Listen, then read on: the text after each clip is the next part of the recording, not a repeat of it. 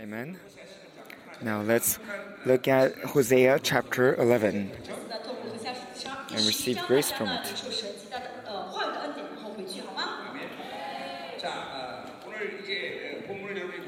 You have seen the main text for today. God is saying, how can I throw you away, Israel? God is expressing His love for Israel right now. So the prophecy of chapter 11 is prophesying about the time before the destruction of northern Israel. Northern Israel is going to be wiped away from the face of the earth.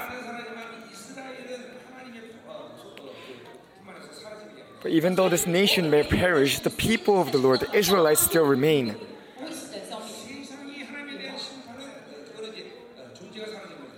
The judgment for the world is for its being to be destroyed, to perish.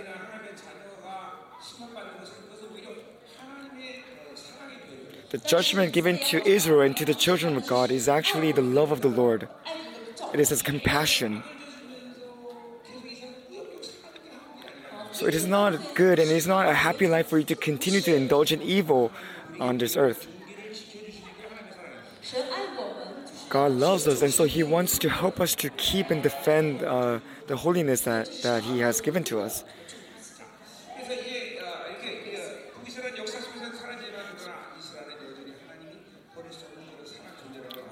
So even though northern Israel is going to fade into history, God's love for the Israelites still remain with them.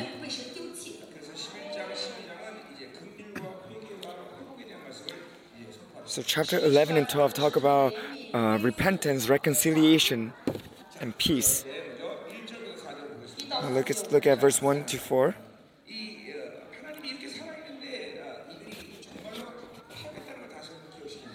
But even though God loves Israel, He's reminding Egypt of their evil. He calls Israel His child. One of the core topics of Hosea, chapter 1 to chapter 3 talk about the relationship that Israel has with God. And that is the first thing that was spoken by prophet Hosea, to remind Israel of its identity. And in that perspective, the church is also being prepared as the holy bride of the Lord. And so this human history is going to end when we are wedded to the Lamb. And we have to have this deep and intimate relationship with the Lord so that we can go into His secret place. If you maintain this holy relationship with the Lord, He is going to invite you to this wedding.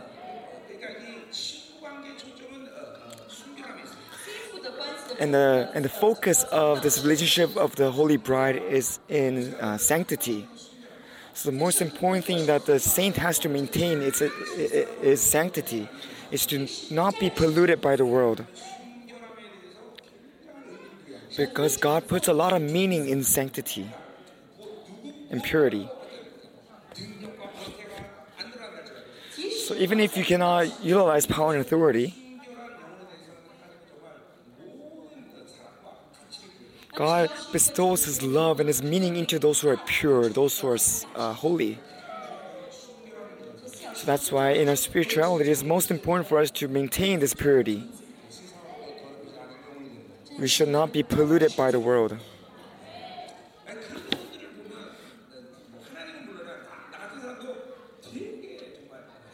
And when I look at these spirits, along with God, I'm also very pleased to see them. I see, how amazing it is that there's a spirit like this in the world. To them, their only motive, their only goal and focus is to follow after the Lord. They do not require and seek anything but God. And those are the pure spirits of God. Amen? So the relationship with the Holy Bride, the focus is here, purity. If your woman loves this man and that man, then you will not be able to continue to love that woman. And today we will see. But God also calls Israel his child. And of course, all this is out of love. The Holy Bride is a relationship of love. Being a son is also out of the relationship of love. And being God's people is also a relationship of love. But there are different points and meanings behind these relationships. But as the child of God, we become His heirs. We are in His inheritors.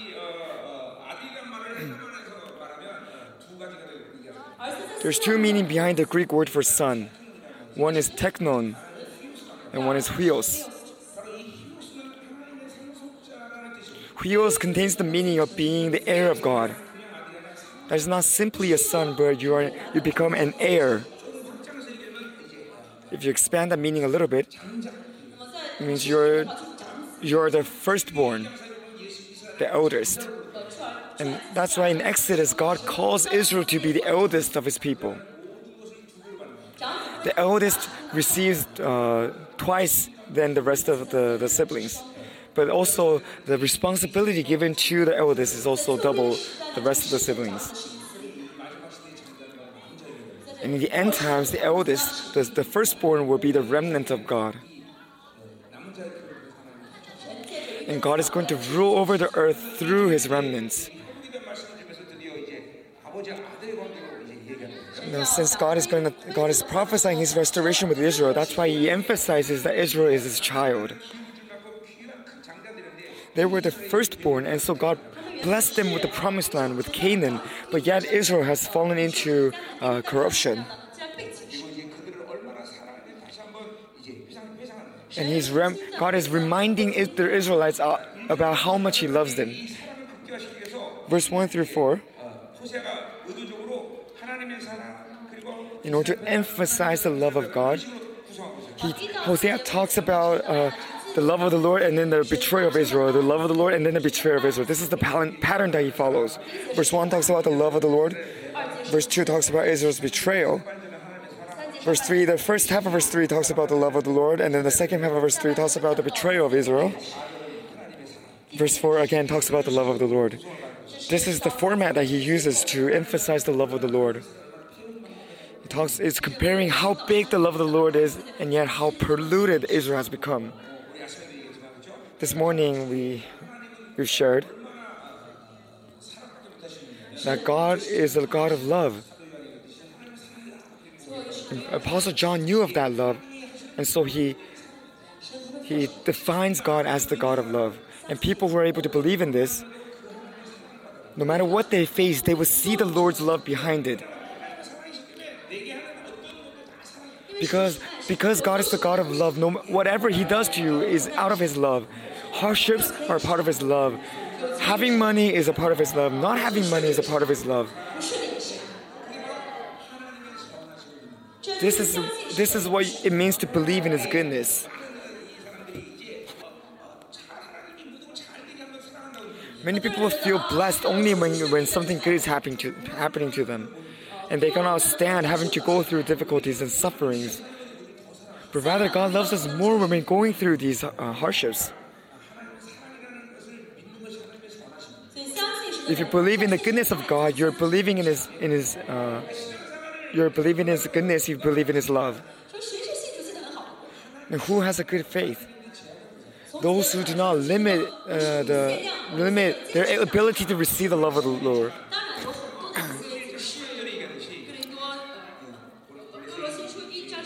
In Colossians it says, we have been moved from the kingdom of death into the kingdom of love through the Son. The Lord's kingdom is the kingdom of love. And it is a kingdom where there's only love.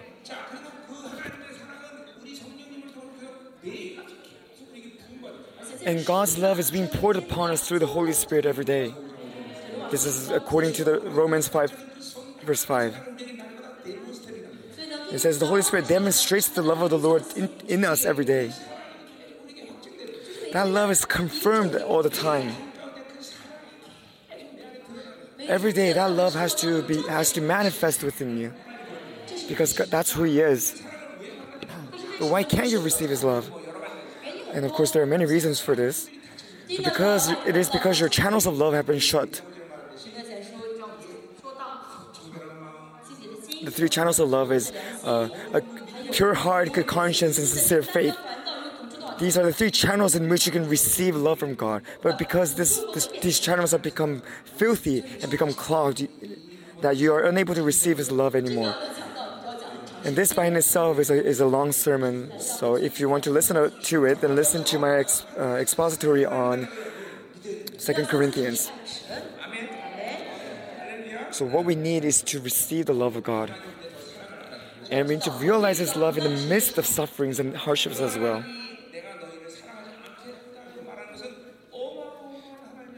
And for that God to stop, to say that He's going to stop loving His child, it brings much pain to Him.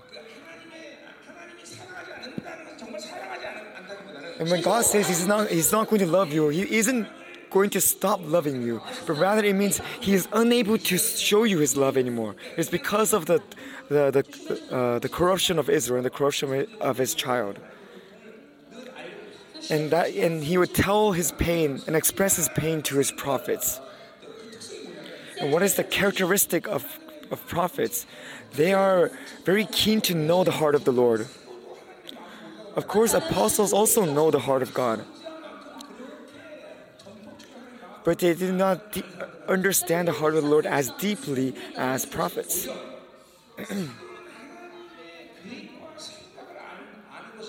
Rather, apostles are more specialized in knowing the thoughts and the will of the Lord.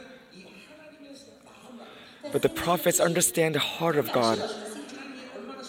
They know how sad God is, how happy He is, how much He is in pain. People who know of this are called prophets.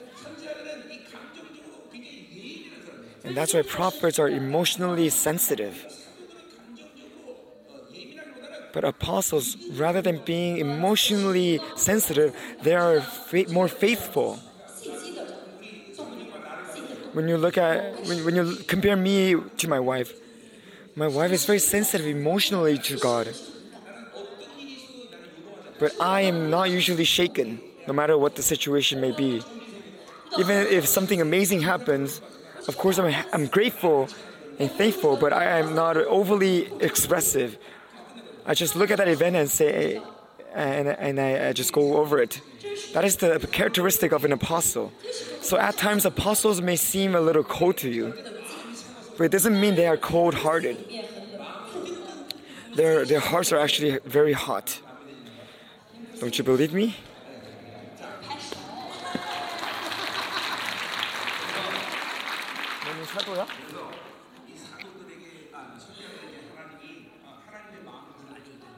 So God would give His heart to His prophets. He would let them know of His pain. And He will let them hear Him crying like a jackal. And sometimes He will share His shame and embarrassment with His prophets. For example, like Isaiah, when he had to minister for 3 years naked. So the life of the prophet is very difficult. They go through a lot of up and downs with the Lord. And if God has called me to be a prophet, then I would be a prophet. But I would never say, Lord, I want to be a prophet.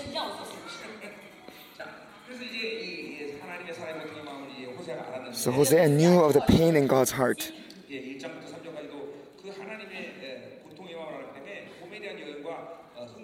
And since Hosea knew of the pain of the Lord, he was able to also embrace Gomer. Because God continues to call Israel as His holy bride, and He's waiting for them to return. And that's why Hosea was able to receive Gomer as his holy bride as well. That is the power of the Lord's righteousness. No matter how much the world says it is filthy, if the Lord says you are righteous, then that is it. In the New Testament, we have seen the sacrifice of Jesus Christ, and through His sacrifice, He has made us whiter than snow. Now let's look at this message of restoration. Verse 1. When Israel was a child,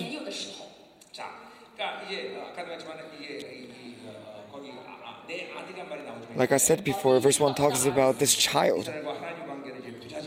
It is talking about the parental relationship between the Lord and Israel. This is also a very amazing relationship. Israel used to be slaves.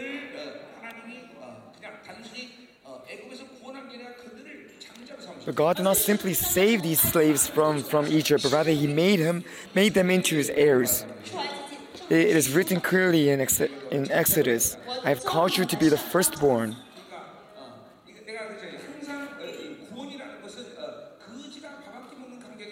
Like I said before, salvation is not giving food to the poor. It means a beggar is able to become a prince. That is the inspiration of salvation. Cold water becoming hot water is not salvation. That it has to be chemically transformed. Water has to be changed into wine. Water and wine are chemically different.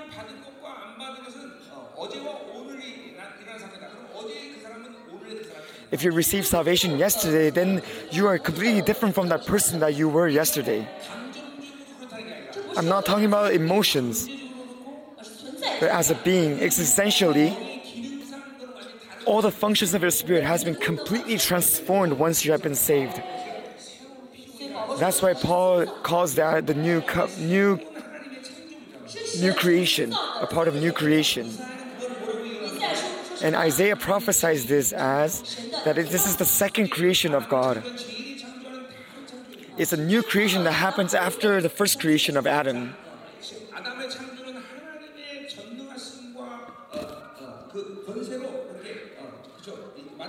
Adam was created through the power and the strength of the Lord. And of course, that was an enormous event. But the second creation is different. The new creation beings are birthed from the sacrifice of God.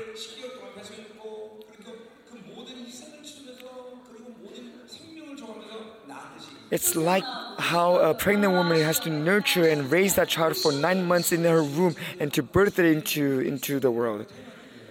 The second creation, the new creation, is when we are birthed through the sacrifice of God. So once you realize the importance of salvation, you will realize why God loves us so much. When we look at the Bible as a whole, it doesn't say very often that God created man.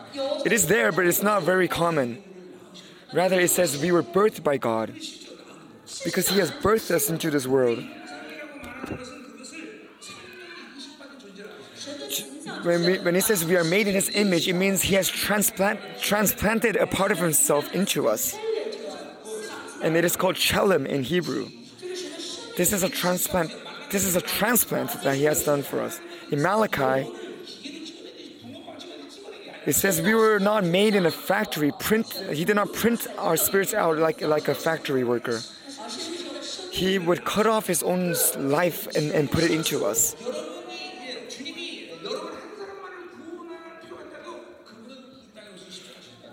And that's why Jesus was willing to come upon this earth and sacrifice Himself for one spirit. Because we have received His Spirit. And that's why we can understand. That's why He loves me. That's why He has poured all His glory and all His nobility upon us. I always say that there's nothing different between us and Jesus. Because those who are holy and those who have been made holy are of the same nature. And of the same nature is the word henos. It means one. He and I are one. Within the dynamic of the triune God, He has invited us into that relationship and made us one with Him. It means we are of the same nature, and our relationship are also united. So we are not called to be a good people, but we are made to be gods with them. There's only one difference between us and Jesus. He is a God, but I am also a God. He's an heir, I am also an heir. He is a temple, but I am also a temple. There's nothing different. Isn't this amazing? It's tremendous. But the only difference is He is an independent God, whereas we are a dependent God. If you have met the Lord properly, then your dignity will reach that high. But simultaneously, you need to be humble and rely on the Lord, because without Him, we are nothing. Look at what the world says. No matter how Babylon treats you, even if you have little money, it doesn't matter. Because God has given you His nobility already. So what can the world say that is going to diminish your glory? No matter how you're treated on this earth, do not care about it. Because our lives are going to begin once the kingdom of God comes. So our timetable and schedule should be set up according to that. Our ministry and our church is also geared towards that schedule. When I look at the current state of my church members, I would fall into despair. But when the kingdom of God comes upon this earth with glory, I believe that they will all stand receiving that glory. And I'm pastoring them with this faith. So my focus is not what and how much they're doing right now. I'm just waiting for them to stand before the Lord's glory on that day. Because the result of our lives are not on this earth. Of course, how you live on this earth is going to decide your glory on that day. But we don't have to form our conclusions on this earth. Do not care about what happens to your body on this land. Do not care about others' opinions. You have money, you're smart, you're rich. These have no meaning. It is how God looks at you that is important. Have you received His nobility? These are the most important things. A person that is living with these things will not be oppressed, will not receive spiritual wounds from the world anymore. And rather, you would look down upon the world. You would be able to mock and look down upon the world. Because according to scale, the kingdom of God is incomparable to the scale of this earth. So that's why we can look down upon the world. Amen? So this is how tremendous it is to be a child of God. And that's why the angels have to serve us, because we are heirs. You are tremendous beings. And this is the foundation of your spirituality, and one of the most important things that you have to receive. Once you're able to receive your being, you live like a big beggar because you think you are a beggar. But if you know that you're a king, then you will live as a king. This all comes from knowing your being. The Bible is recorded for the kings of God. It is not recorded for the beggars of this earth. The Bible is not written to the workers of the land, but it's written for the heirs of God.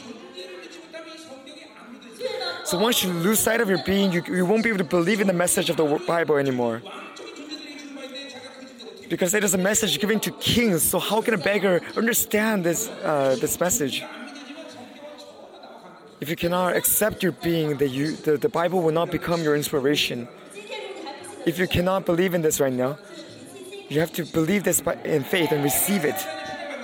After meeting the Lord 34 years ago, never once did I forget about my identity as a king.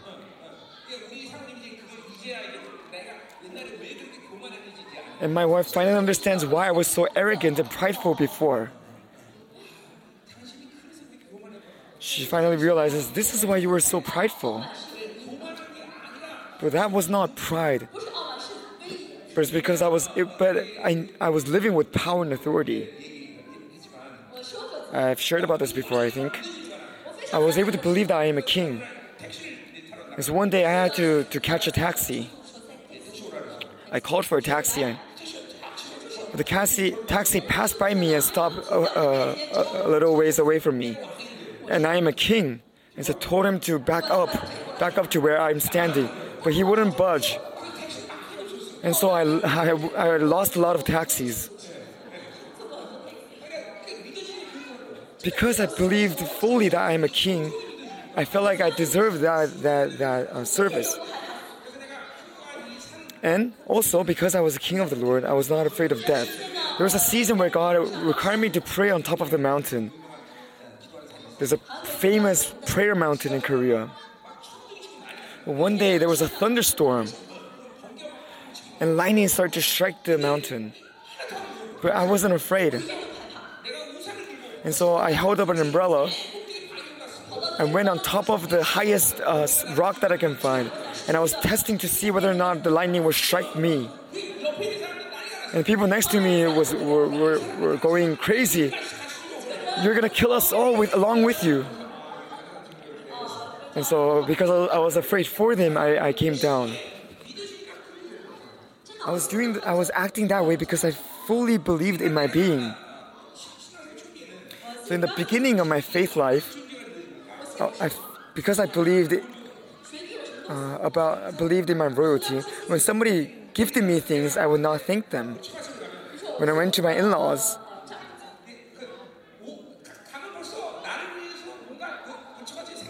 when I go over there, they would have already prepared something to receive me. My mother-in-law when she receives things in her house, when somebody gives her things in her house, she would say, "Oh, I guess it was time for my son-in-law to come." And when I receive, I'm very thankful, but never once did I thank them verbally, because I deserve these gifts as a king. I'm sure my mother-in-law received a lot of spiritual hurts because of me, but that's not the case now. I'm very expressive of my gratitude, but I thank her as a king as well. So, and also when you are able to believe in your being, that's how God treats you. He treats you with respect, and God is really pleased when you acknowledge your own identity. But when you lose sight of that, you won't be able to believe in the Bible. So once again, the message of the Bible is given to the royal beings of God. Without being a royal being, you won't be able to understand this message. The power and authority to rule over this whole universe is given to the church. And so if you're unable to believe in that scale, then you are not a part of the church. And no matter how much I say God is going to be accountable for your churches, you won't be able to believe that. And there are not many churches that are able to believe in that fact. And this is all an issue, a matter of not believing in their identity. And because they don't believe in their identity, they live very timidly, and they go insane whenever they're faced with problems. This is all faith of your being, faith that comes from knowing your being. If you have faith, then problems do not become a problem. Even if there are problems, it is not a problem. Money cannot become your problem.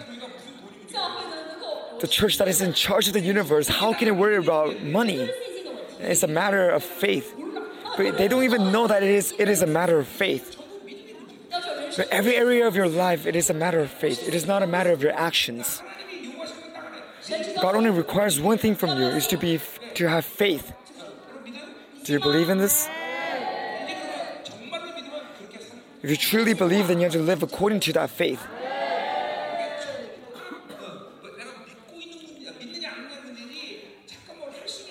It's a matter of whether or not you believe it, not a matter of if you're able to do it.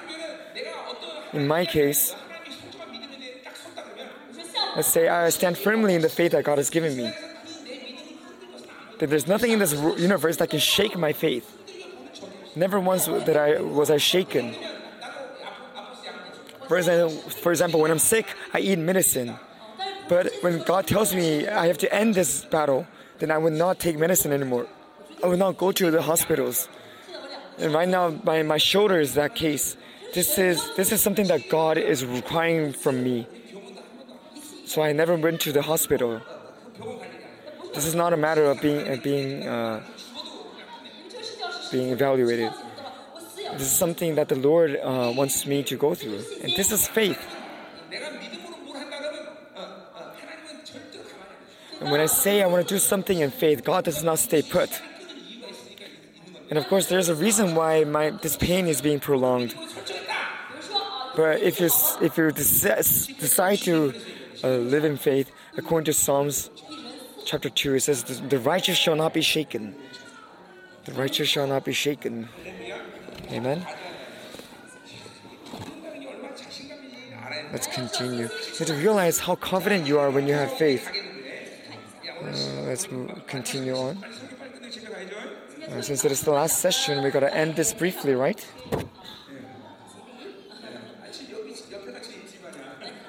But your rooms are right next door.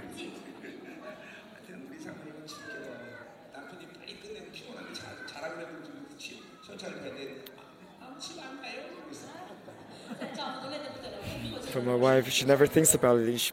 She only thinks about the people. She says that your house, your rooms are next door, so it's fine to end late. After I met the Lord trained me for 13 years, and it felt like I was about to die. It felt like I was running a marathon of 100 kilometers. And sometimes I would fall down, lie flat on the floor, and pant. But rather than coming and comforting me, my wife would pray next to me, saying, "Lord, break him down even more."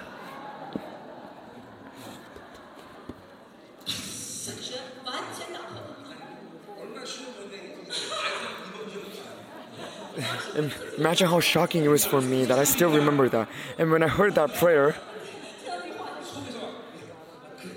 within me, I got motivated to finish this race. She is very different on the outside and the inside. She's very heartless at times. Some people say I am heartless, but I'm nothing compared to her. Usually I'm very positive. I say okay to most things. So outside of the Lord, you have to fear my wife. And of course, all the pastors, you probably fear your wife the most.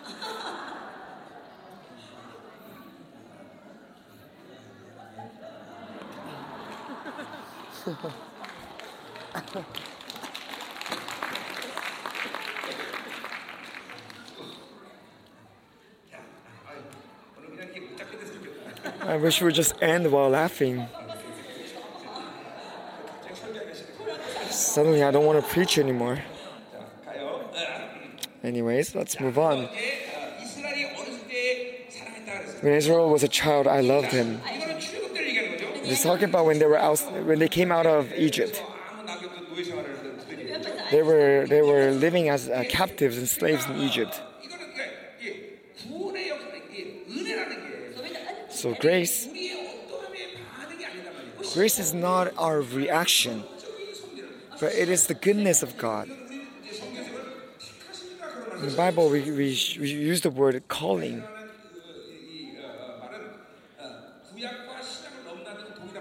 And the word calling is present in the Old Testament and also the New Testament.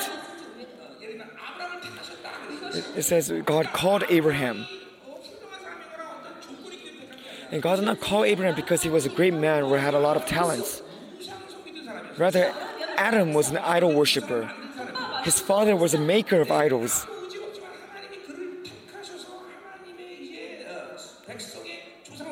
He had nothing, but yet God called him to be the father of men, the father of his people. And because of that calling that he has given to Abraham, his descendants Israel becomes the child of God. So like I said again, calling is also is given to us by God.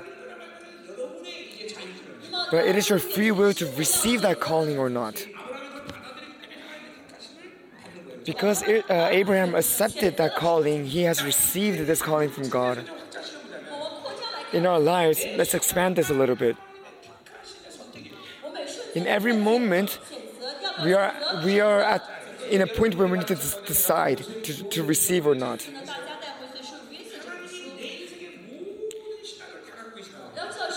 You have to realize that God has planned out your every scenario in your life already. So it is not made by you. In Psalms, it is also written that God teaches His calling to those who has received the wisdom of God. And Christ is living in you. So read the book of Joseph that we have handed out to you. The way you look at life will become different. And right now, God is leading your life according to the scenario that He has created. And so I do not live with my own plans. For example, never once did I declare to the Lord saying, I want to become a pastor. And never once did I dream that I would be ministering other pastors. Never once did I imagine that I would be spreading the gospel across the world.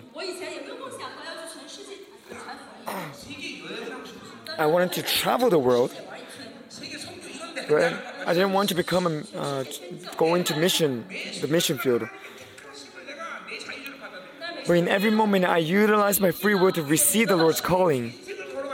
And I have been walking in that way.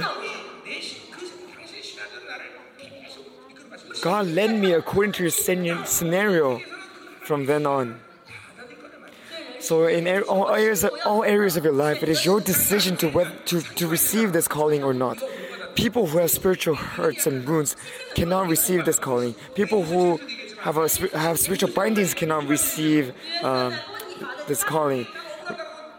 Look at Joseph. When he was framed by the Potiphar's wife, if he had a spiritual hurt within him, then he would not have acknowledged that sin. But because Joseph received the calling of the Lord, and he was able to do that because he had no spiritual hurts and wounds. And because of that, because of his purity, the Lord was able to build up his life. He gave him wisdom, gave him authority, gave him prophecies. And that's how God is leading me. For 34 years, as I'm walking with the Lord, when I accept the things of the Lord, He adds to my life wisdom, power, faith. That's how I've been walking with the Lord for 34 years. But is it just for me? This is the pattern that God has given to all of His children. Let's look at the overall picture then. This is His predestination. This is a theological concept. Predestination is not written in the Old Testament, but it appears in the New Testament because it is given to us after the sacrifice of Jesus. It is His decision. Even though they're different words, calling and predestination are defined as the same. Calvinism, it is different to the calling and predestination that the Calvinists proclaim. But it is God's decision, His predestination to make His children holy and blameless. So if you continue to receive the calling that comes from God, and then at the end of your life, you will become holy and blameless. That is His decision. That is the final destination that all the children of God have to arrive at. So it is better for you to meet the Lord and to serve the Lord in glory in the earlier stages of your life. In Romans, it describes this as glorification. So calling is the grace of the Lord. And you regard this as the grace of God. What happens in your lives? You no longer live according to your own thoughts and your own ways. You receive all the things that come from God. To be exact, the Lord helps you to get rid of all the things that are built within you. When the Spirit of the Lord has come into you, it has already fulfilled everything. And as you repent and unwind the spiritual bindings within you, the Lord is going to help you take out all the sins built up within you. And once you do so, your spirit will continue to grow in all areas. That is predestination. And that's why your spirituality, your faith life has to be filled with inspiration and joy. And you have to be amazed by how renewed you are. Sometimes if you do something, you fall into despair. But after some time, you realize you don't despair with the same situation anymore. Before, when this happens, you would become angry. But at one point, you will find yourself not getting angry anymore. You will find yourself being renewed in this way. In the perspective of salvation, you have to receive the life of the righteous through faith, and you live according to that righteousness. And you're able to yield fruit from that confirmation of righteousness. But when you do not experience any changes anymore, then you have to doubt. You need to examine your faith, examine your spirituality. Because faith, righteousness, faith, and love all come together, and it has to be present in the life of those who are righteous. But if that is not present within your lives right now, then you need to check your spirituality, to check your salvation. But people who have a confirmation of their salvation, they will not doubt anything that comes from God. They will not doubt the fact that they can receive from God. And they will continue to see the glory of God. And through the calling of Abraham, God bestows His love upon Israel. And the word for love is ahav. Ahav talks about the fiery love of God. But the love of the Lord comes to us through Hesed.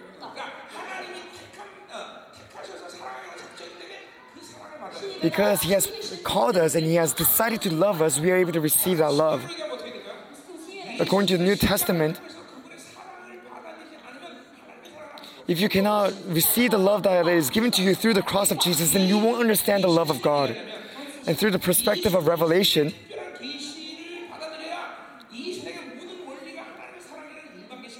you have to, in order to receive the love of the Lord in this world, you need to be able to receive the love that comes from the revelation of Jesus Christ. A person that did not receive this amazing love from Jesus,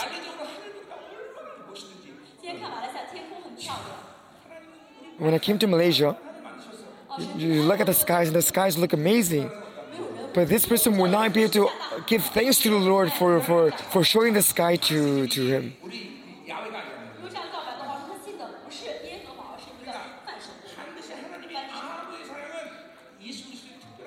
So the love of God, ahav, has to be received through the revelation of Jesus Christ. If you do not have the revelation of Jesus, then you will not be able to understand the love of God. Now we are talking about ahav. The verse is talking about ahav. But that ahav is received through the covenant love, which is hesed. I'm not talking about a theory here. People were able to receive their salvation correctly, would receive this function properly. And if not, then you have to find a reason why you did not receive it properly. First of all, is that a problem with your salvation? Then you cast everything aside and check your salvation and receive salvation from God. Secondly, is your spirit bound? You say, I think I'm saved, but I can't sense the love of God anymore. Then like 2 Timothy, it says, your channels have been bound. Thirdly, it may be a spiritual bind, it may be a spiritual hurt. Is it because of a hurt that you have regarding your biological father that you're unable to receive the love of your heavenly Father? To these people, I strongly advise you to call our heavenly Father your heavenly Mother, because you might be able to receive the love of the mother. So I don't know why I'm talking about these things. We're kind of going off track. But anyways, this amazing love of the Lord comes through His covenant. It comes through the revelation of the cross of Jesus. So let's move on. You need to listen carefully.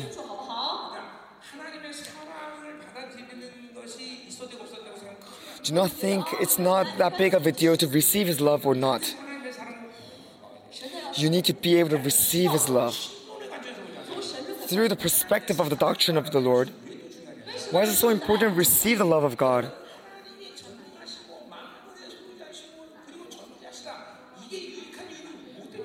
Why is it beneficial for you to know that God is the creator God, that He is all-powerful and He's omnipresent? It is beneficial, it is good for you because He is your Father. When you have met the Lord as your Father, then you realize how powerful He is. That He is in control of the whole universe. The God of power. He is immensely rich. But let's say He is your neighbor. Then you have nothing to do with that richness.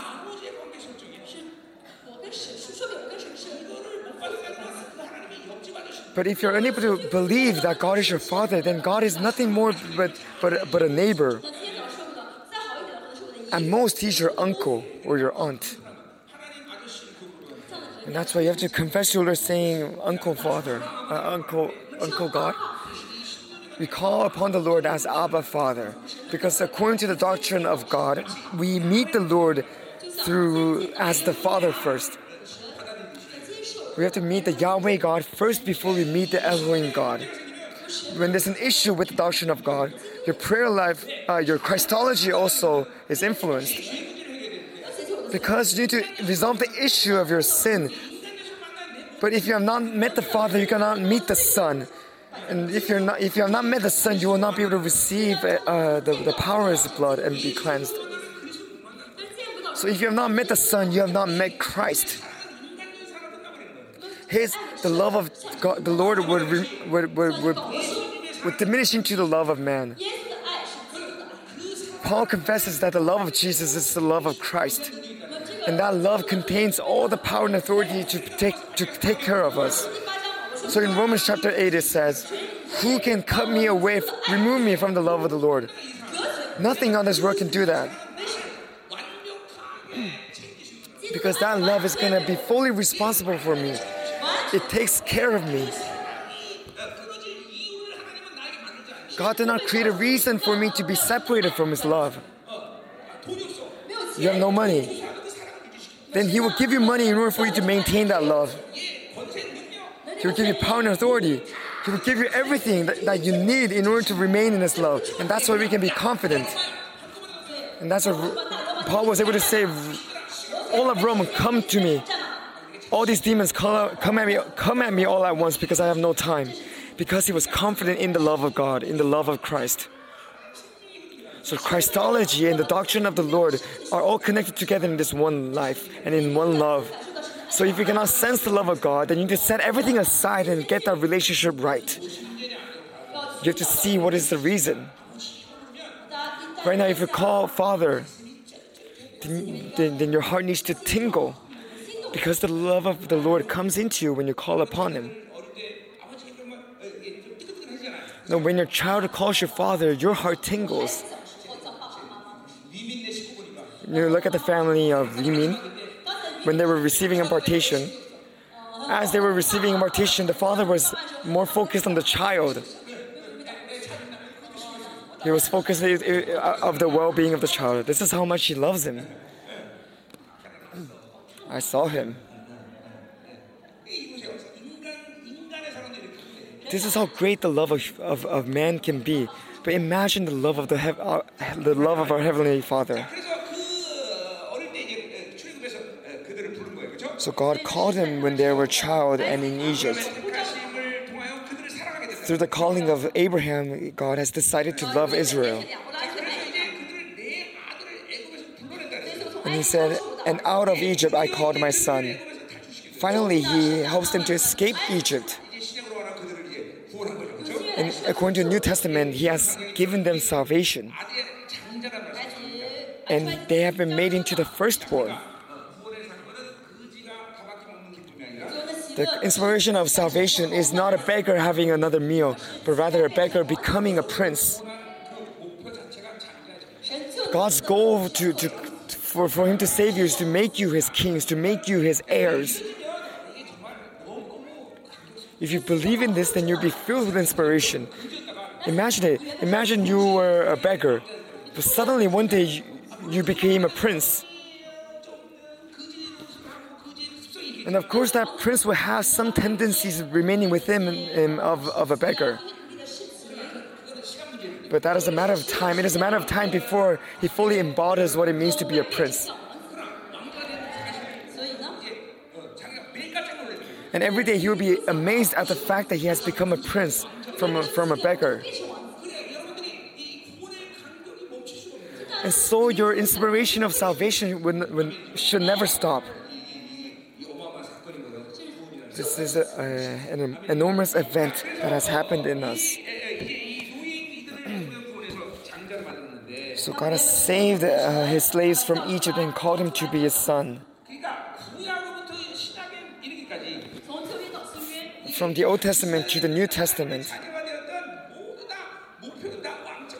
the goal for God calling Israel as his son is for them to become his royal beings. This is written in Genesis chapter 28, that the goal for Adam's creation was for him to be the high priest and for him to be the king. And this is the goal to our being, the reason why God has created us. So do not misinterpret the Bible. And right now I use the analogy of a beggar becoming a prince, and to explain how enormous this salvation is. But to be exact, people were made to be kings. We were made to be priests. We were not made to be beggars. There was no other goal for the Lord in making us, but to make us kings and make us high priests. And power.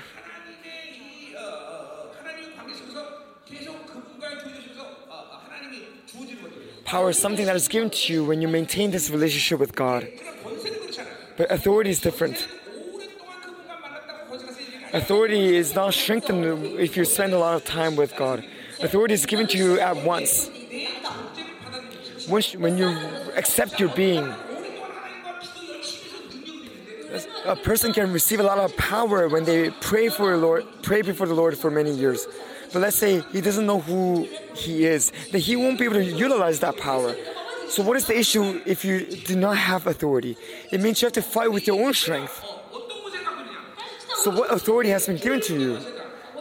Is it the authority of a private? Then you will only be able to fight as a private. But let's say you're a four-star general, then you have the authority to command a division. And if you're a president, you have the power, the authority to control, to command a nation. So the authority is different. Authority comes from a belief of your being. Because you believe you're a private, you're living the life of a private. You're constantly on the ground, on the battlefield, just shooting your rifles. And you will be killed once the enemy starts to shoot from their artillery. Some of you are like that. But if you believe you are a royal subject of God, then you will have that authority that comes with that calling.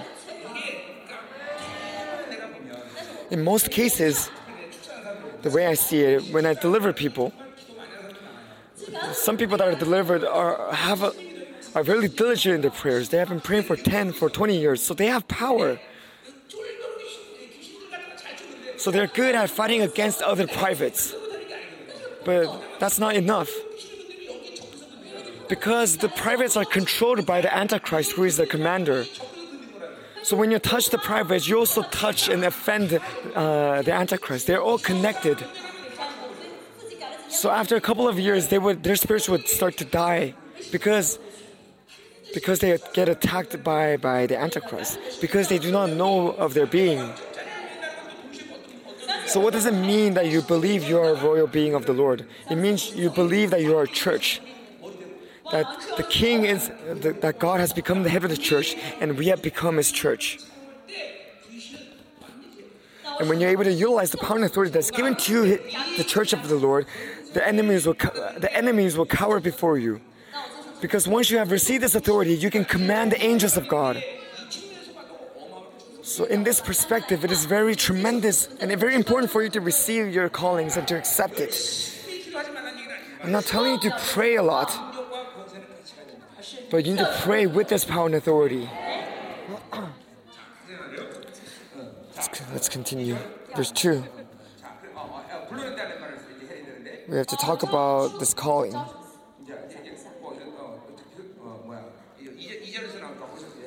So let's talk about this calling in verse 2.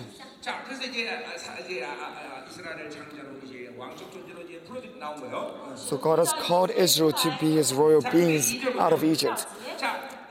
But the more they were called, the more they went away from me.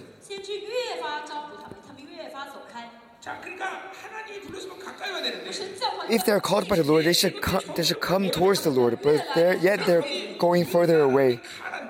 So the word called here is kara. And kara is a very important term. Usually this is not used used when a person calls another person. But usually it's used when a king calls upon somebody. So it is a calling of a king. And God is the king of all kings. And he has called us. For example, in the world, in Korea, let's say a slave or a servant did something great for the nation of Korea. Then the king would call that servant before him.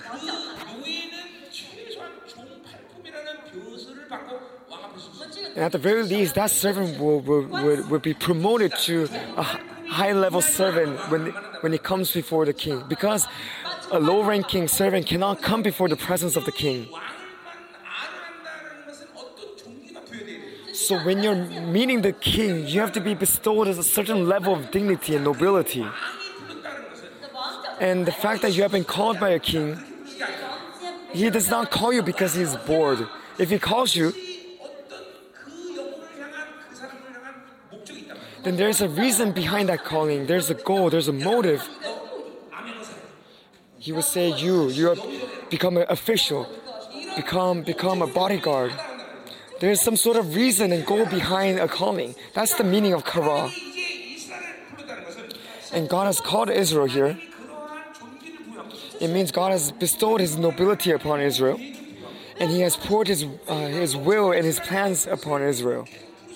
But this foolish Israel does not know of this, and so they turn away from the Lord. So what are the saints of the New Testament? We have received this calling of Jesus Christ through the precious blood. And so that evidence of the precious blood is within me. In Hebrews 11:12 it says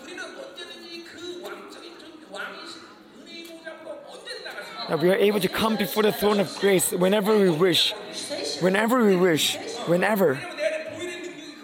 Because the power of the blood of Jesus is working within me, and it gives me that right. The righteous has been given the right to meet the Lord.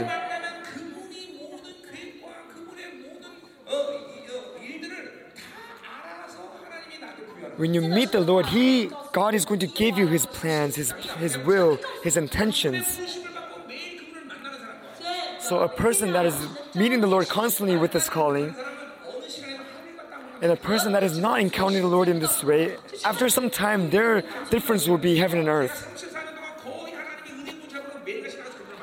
And after I've met the Lord 34 years ago, every day I've gone before his throne to pray.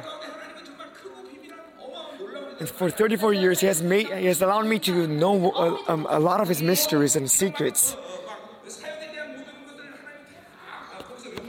He has ordered me what to do in this ministry. And so His calling is not done out of boredom. The more you meet Him, the more you go before Him, you will grow into a tremendous being. And that is very natural. Let's say you're to meet the king of Malaysia every day for a year. Then you will not be just another subject. Because you have met royalty every day, then what would happen? Do you have to convert to Islam?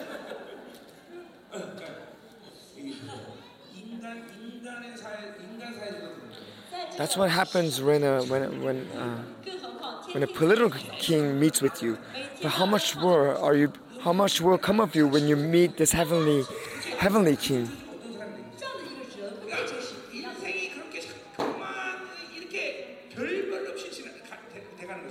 The reason why your lives seem to be going nowhere,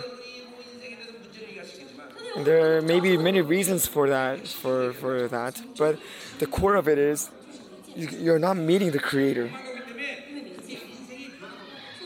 It's that you're not meeting the Creator, that there's no change and there's no growth in your lives. People who are familiar with me will know that I didn't do anything. I had an IQ of 89, I had no money,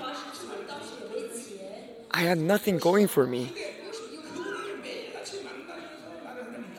But after meeting the Lord every day, this is how much the Lord has used me. And occasionally I would speak with my wife about this. Who would have imagined we would be in this place? And this is all very amazing and very wonderful. But also it's very natural in a sense, because we have encountered the King of Kings every day. And so there's no reason for you to not change, not become better. So if God calls you, you have to go to Him. But this foolish Israel turns against Him. And what does it mean they went away from Him? It means they have become closer with something else. This is another issue. If you are faithless, it doesn't mean there's an absence of faith, but rather you're believing in something else. That is a spiritual order.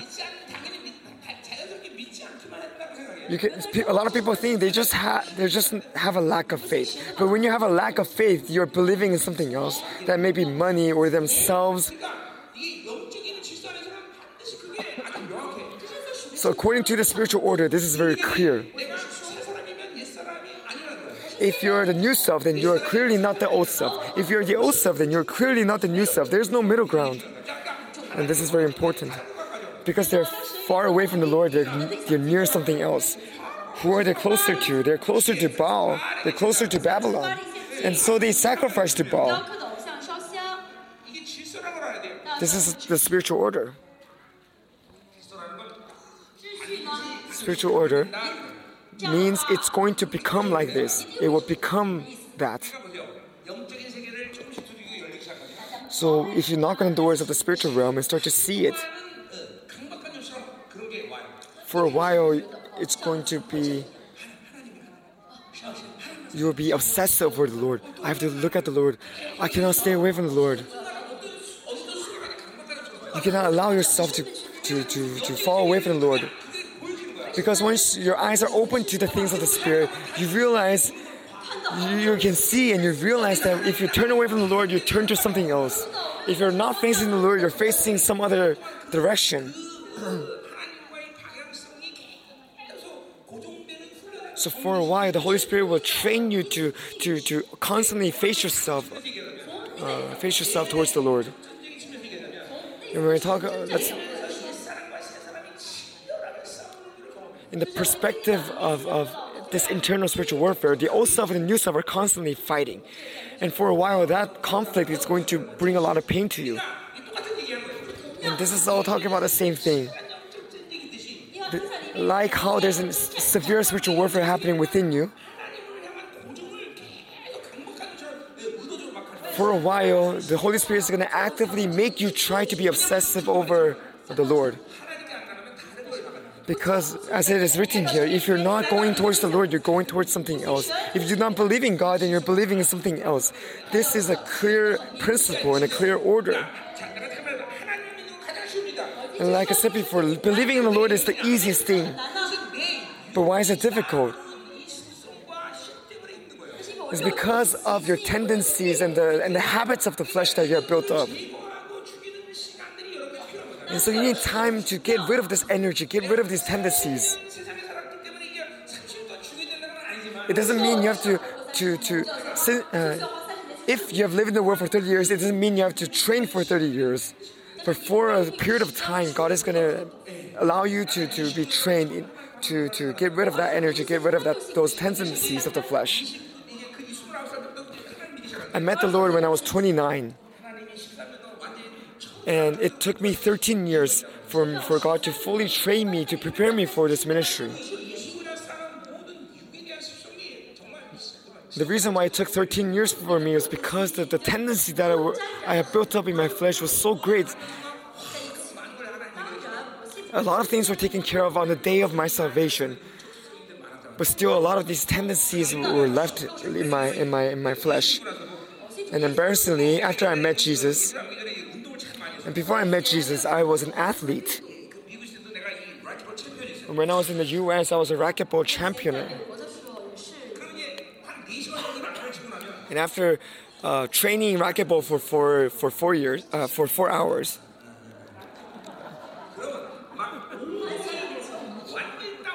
then my whole body would be drenched with sweat.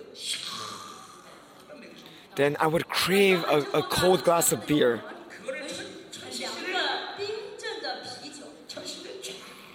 Then I would one-shot this jug of beer. And once I put down that cup,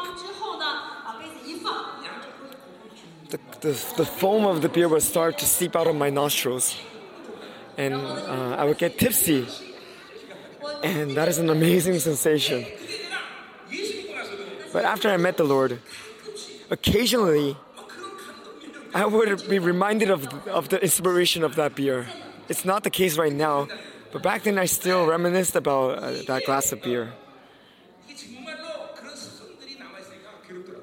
And it's really difficult to live with those tendencies and properties. When I built this church, it was on the 4th floor of a building, but the 3rd floor had a karaoke. And even then, I was praying every day at 2 a.m. And of course, the karaoke was very busy at that hour, and so it was very noisy, and I could hear the secular music in my ears. But when I heard that music, I started to hear the music that I enjoyed singing before, and at some point I would be following that beat.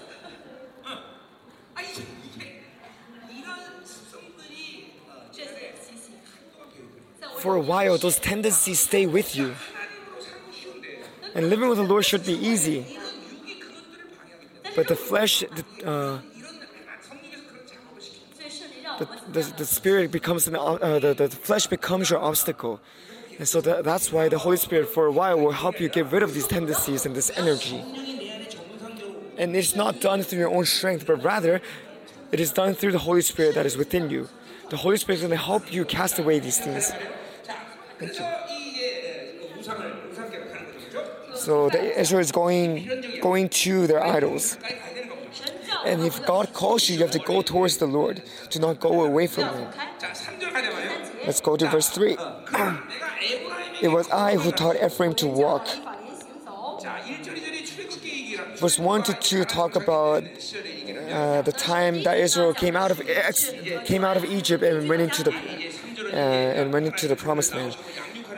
And verse 3 talks about how God has nurtured Israel.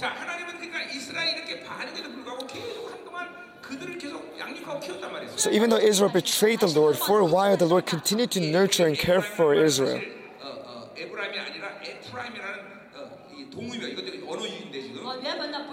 The original text was for Ephraim it's not Ephraim here, it's actually Ephraim, which means to heal.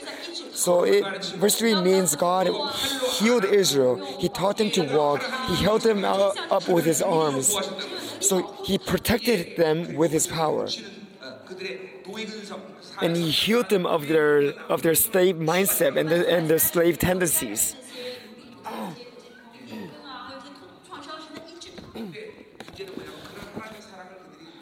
But the problem is they did not realize his love.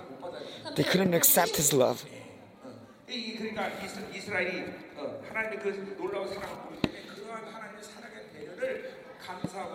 Because they cannot understand the love of the Lord, they were not grateful for the Lord's love.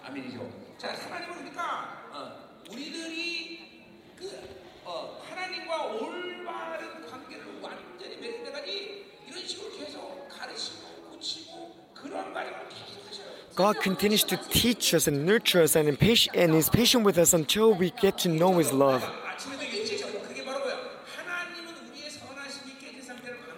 This morning I said that God does not neglect us when we're in the state of brokenness.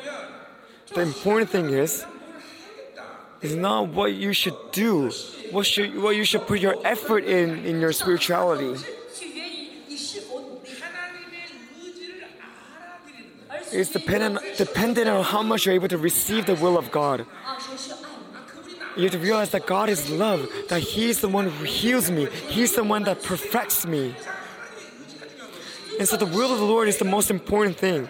It's not your actions and your effort is not what is important.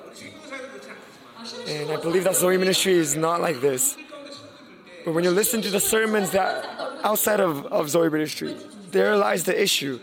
Their sermons are very legalistic. And so your spirit becomes tricked. Your spirit becomes deceived into thinking you need to try very hard. You need to put effort. You need to strive towards something. God never forcefully tells you to serve Him. He says, receive my life. But if your spirit continues to receive this legalism, then your faith life becomes very difficult. It becomes very stiff. Because we have to receive from the Lord in the beginning. You shouldn't. If you're putting in effort, if you're putting in strength, then that is not Christianity. That is some other religion. Like I said before, these are the teachings of the heretics of the Church of Galatia. The church cannot let this false gospel affect them.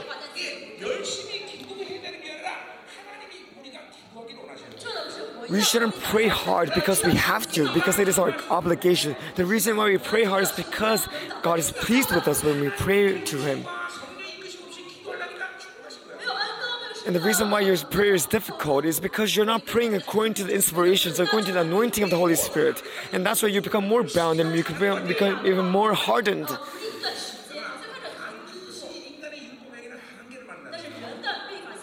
And you'll be faced with your limitations once you try to fulfill the law through your own strength. In the beginning, there's a time of training. And during that time of training, at times, even though you don't want to do it, God will make you do some things. At first, God made me think that if I did not wake up every morning to pray, I would go to hell. So even if I did not want to pray that morning, I would force myself to wake up and go to church to pray. I thought if I did not digest the things of the Lord, digest His message every morning, I would be put to death. So for a time, I would pray for 12 hours a day.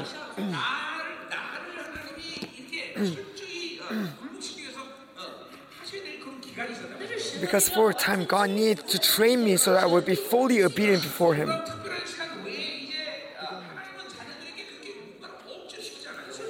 But after that time, God does not force you to do anything. Then when you're able to confirm of your righteousness, the Holy Spirit is going to lead your prayer, and you will be able to meet the Lord. But if you're unable to sense the Holy Spirit, then there's an issue. But even if there's an issue, you shouldn't try very hard to change that for yourself.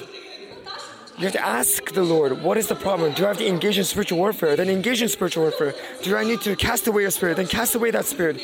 If you need to fast, then you need to fast. You need to let the Holy Spirit lead you. That is the principle of grace. God gives us everything that we need. That's why it is called grace. That's why we are not the ones who are doing it. That's why I confess that I don't do anything, because I cannot do anything. How can I go before the Lord in my prayers? It is Him who gives me everything that I need. If everything was resolved already, then I would not pray. I would just stay still. Because I cannot pray for myself if the Holy Spirit does not inspire me to do so. This is the principle of grace. So if you think your thoughts, your standards, your ways are important, then that is very dangerous.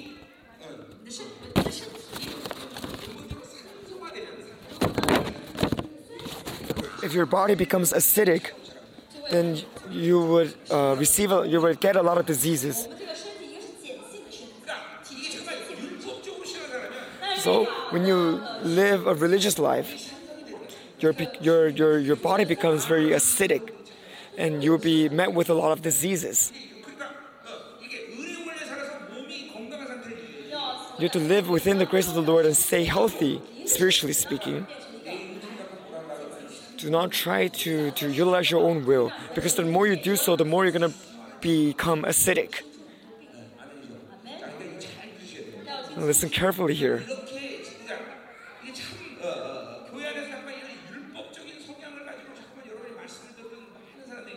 Many of you have listened to these legalistic sermons and have been affected by legalism. Then you need to spend a lot of time exposing yourself to the grace of God. If not, then you will be separated from God. You won't be able to believe. Some of you, it is very difficult to listen to the sermon. It's because you have been exposed to too much legalism. Some of you are having difficulty receiving this message. What does it mean that pastor doesn't do anything? What does it mean that the will of the Lord is important? This message is so so frustrating. But some of you are able to receive this message very well. And they realize that it is very easy to live in grace. They understand what it means to not do anything. Right?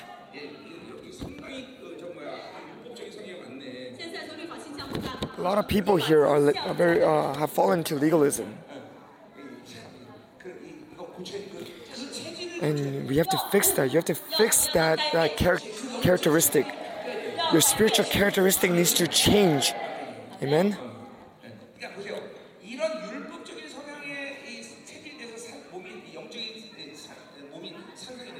If you live in this legalistic way and your spirit and your body becomes acidic, the first event that happens to you is the ears that listen to the message of the Lord gets shut.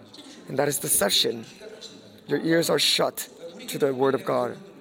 When I look at the church members of my church, there are many people who have their ears shut to the Word of the Lord. They cannot hear and they cannot understand. When I say A, they do not hear A. It's because they have put so much effort and their own strength in chasing after the Lord. The Word of the Lord is given to us by grace. And your pastor is preaching out of this grace as well. But you cannot hear it anymore. Because your codec does not match. And even furthermore, you start to listen to the voices that you want to receive and reject the other ones. You cut off the beginning and the end, and you only want to receive the middle. And you say that you receive grace from that message. That is frustrating. And there are some people in our church that are like this. So even after 10 years, they do not experience growth. They're the same every day. And they cannot even resolve a single spiritual issue within themselves. Every day they're still fighting against the demons of their families. Every day they're fighting against these minor spirits. God is in charge of the whole universe. But yet you're still fighting for your family only. Then God is not God, but just another idol. So do not live under the law. Do not live with your own intentions. Do not live by your own will. Do not live a self-centered life. We should not be self-centered. We have to be God-centered. Living God-centered means you're living in His grace. Let's continue.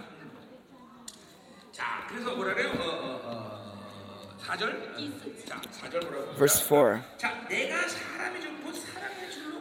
I led them with the cords of human kindness, with ties of love.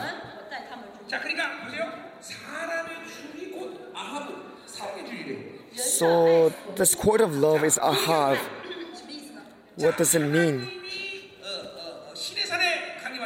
When God came upon Mount Sinai, the Israelites were filled with fear. They were so afraid, they sent Moses saying, Moses, speak to God. Do not let God speak to us. Because sinners cannot meet the glory of God. So that's why God raised up His leader, Moses. And Moses became that cord of love, that cord of ahav for Israel. This is a great compassion of the Lord. Before we talked about Christology, the perspective of Christology, the reason why you need to meet Jesus, Son of Man, first is because when He came upon this earth, He did not say, I am God, I am the Son of God. If He did so, then everybody who met Jesus would have died. But He didn't come in that way. Even though He had the identity of the Son of God, but He kept that identity hidden. And He said, I am the Son of Man. I am a person. I am human. I am a man. And that's why He calls Himself the Son of Man. This is the messianic secret. He kept His identity as the Messiah secret. And He became the cord of love, the cord of ahav for us. In our perspective, that is grace. But in God's perspective, that was pain. Because He had to withhold all His divine power. He had to live just as we live just like us. He had to live with the flesh. And He had to keep Himself away from sinning for all of His life. He couldn't commit a single sin.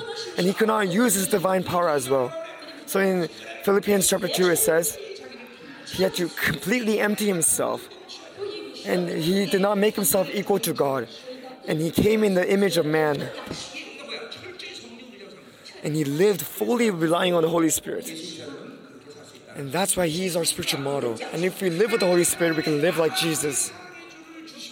In order for us to receive the agape love of God, He made His Son into a man. And yet you endure through an immense amount of pain and suffering. Look at how much the Lord was mocked and ridiculed by the demons on this earth. The demons came to Him and said, if you bow down before me, I will make this bread into, if you're the Son of God, would you transform this rock into bread? If I was Jesus, I would say, oh, screw humanity. I'm going to destroy you. I would have been pissed off. But our God was patient, and He endured through this ridicule, and He kept His identity secret. And after His resurrection, He came before the seashore and said, come before me. And He said, look at what happens if you mock me. And He made the rocks into bread. And He called His disciples that were on the boat, and He fed them fish. That's the first thing He did after He was resurrected. Imagine how angry He was. That was the first thing He had to do when He was resurrected. Imagine how hard of a time he had living as a human. But why did he endure through all that? It's because of his love. So this cord of love is the Lord's compassion for us.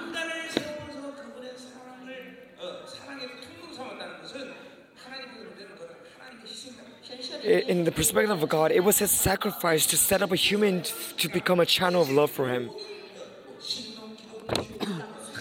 So soteriology, ecclesiology, Christology, through all this, what we know is this was all the mercy of the Lord. It was his compassion for us. It is the price that he had to pay in order to love us.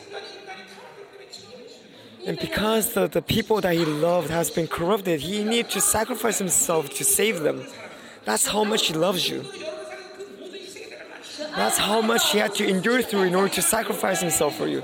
So, do you need to be concerned? Do you need to worry? No. God is fully responsibility for you. He's going to take care of you. No matter what you choose in the future, he's going to take responsibility of you. So all we have to do is repent. So no matter what mistakes you may make, he's going to embrace you if you repent. And as soon as you're embraced by God, he gives you that power and authority to keep yourself away from sin again. That's that's one of the great things of living with our God. So he used human love, human kindness to represent his own love.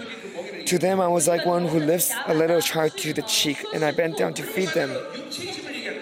So this is talking about the burden of the flesh. So God created the event of salvation when he came upon this earth. He resolved everything on the cross. In Romans 8 verse 12, it says he has resolved all the debt of sin, all the debt of the flesh for us. So we don't have to be burdened by the debt of the flesh anymore.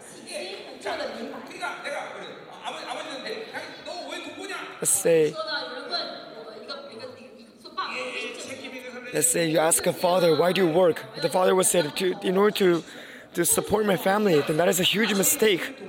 We don't earn money because we are burdened to our flesh. We earn money for the glory of God. I am a pastor.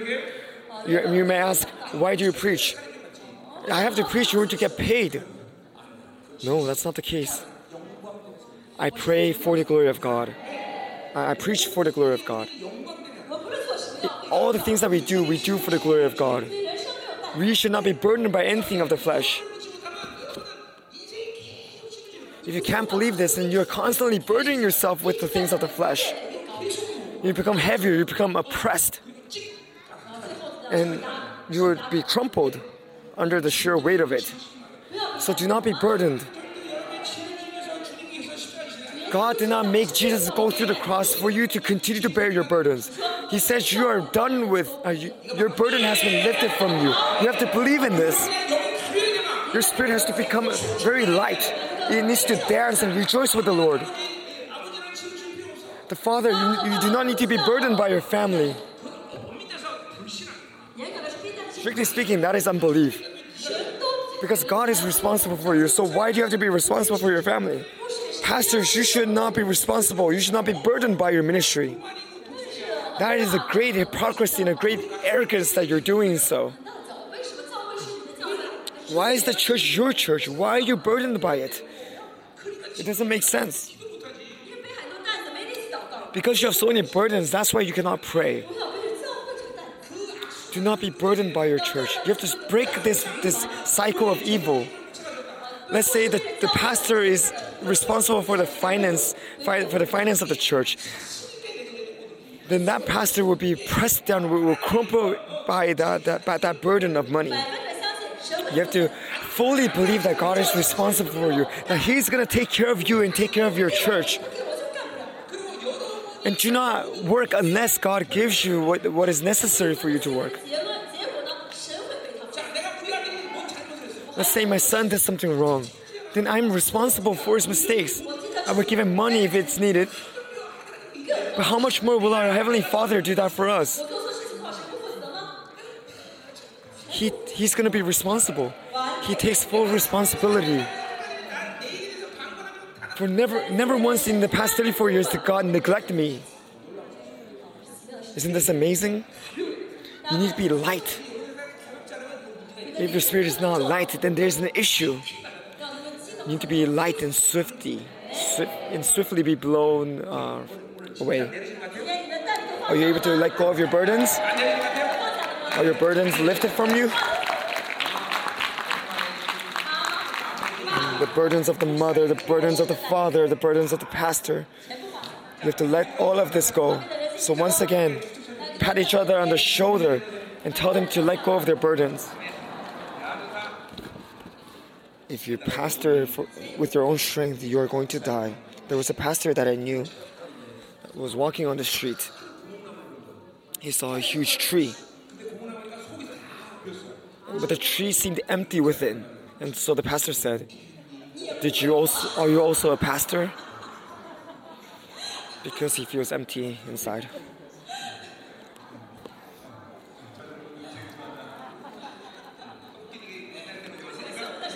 Should I share another joke? There was a missionary in India.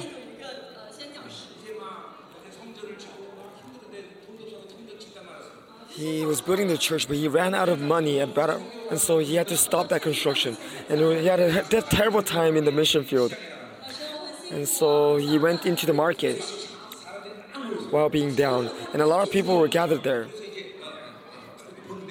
And he was watching the people. There was a cow sitting there. And a person said, if you're able to raise this cow up, I will give you money. It's a gamble. You should pay a certain amount of money, and if you're able to raise up the cow, then you receive more money. But people stood in line to do this, but none of them were able to raise up the cow. But the missionary paid the ticket and went to the cow and said, do you want to become a pastor? And the cow immediately stood up.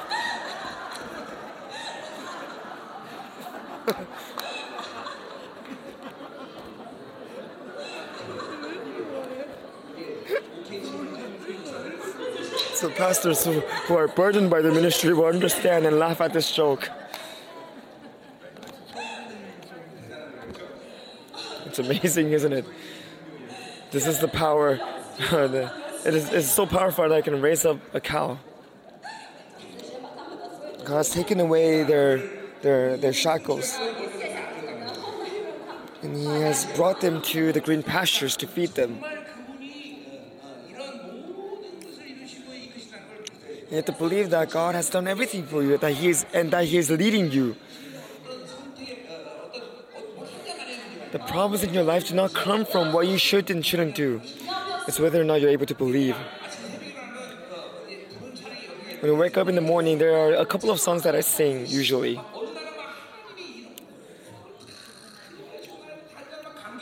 There are days when I'm heavily inspired and in awe of all the things that God has given me and done for me. Then I will sing this song, Yahweh, my shepherd. He brings me to the green pastures. He lets me rest. I am able to offer this song with all of my heart to the Lord in that morning. Because God really leads me to the green pastures. And even though I walk through fire, I am not afraid because God is with me. So why do we need to be burdened? There's no reason for us to be, especially pastors.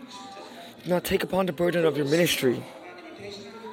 In some way, you're being arrogant, trying to take that responsibility away from God, and you're saying you're better than God. But you have to let God be the king of your church. When a pastor takes upon the burden of the church unto himself, his relationship with the Lord is going to diminish. And that bad relationship is going to be directly given to your church members. If you are burdened, you can no longer pray.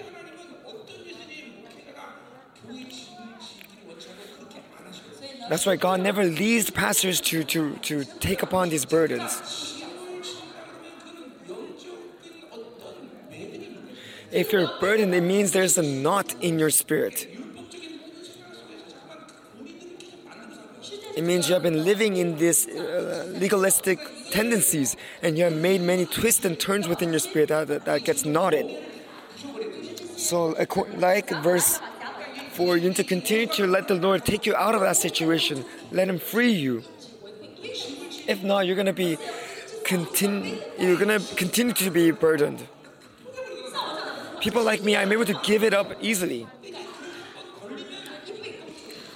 But once you get hooked by it, you will continue to walk on this path of complications.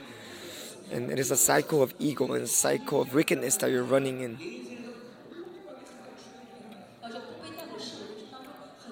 Not being burdened is also a very important element of our spirituality.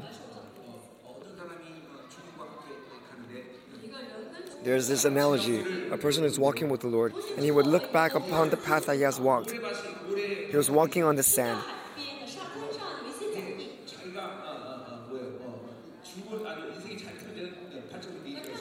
When he was living through prosperity, he would see 4 footprints. That means God was with him. You could see his own footsteps and the footsteps of Jesus. But at some point, he was going through the most difficult time in his life. There's only one set of footprints. It was his own, he thought it was his own footprint. And he complained to the Lord saying, "Why did you leave me when I was in my lowest?" And the Lord said, "I was actually carrying you on my back." God never neglects us when we are burdened. Rather, in the midst of hardships, He comes to us even more. He comforts us even more, and He encourages us. That's why we call Him the God of love. Amen? He knows us very well. Now let's look at some words of judgment. Verse 5. God has been calling out to Israel to return, but they go further away from Him. Verse 5, will they not return to Egypt and will not... This is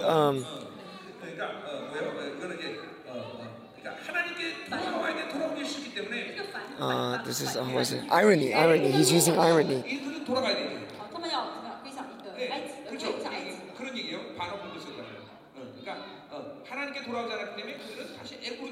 God is using irony because they're not willing to return to Him. They have to return to Egypt.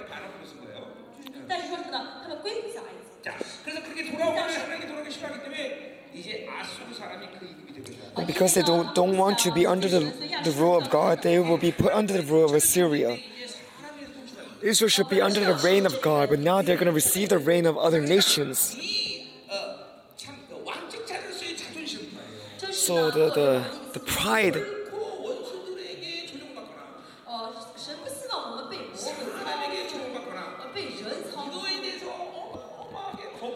the confidence of a royal being such as we should feel embarrassed and shamed when we get attacked and are oppressed by our enemies.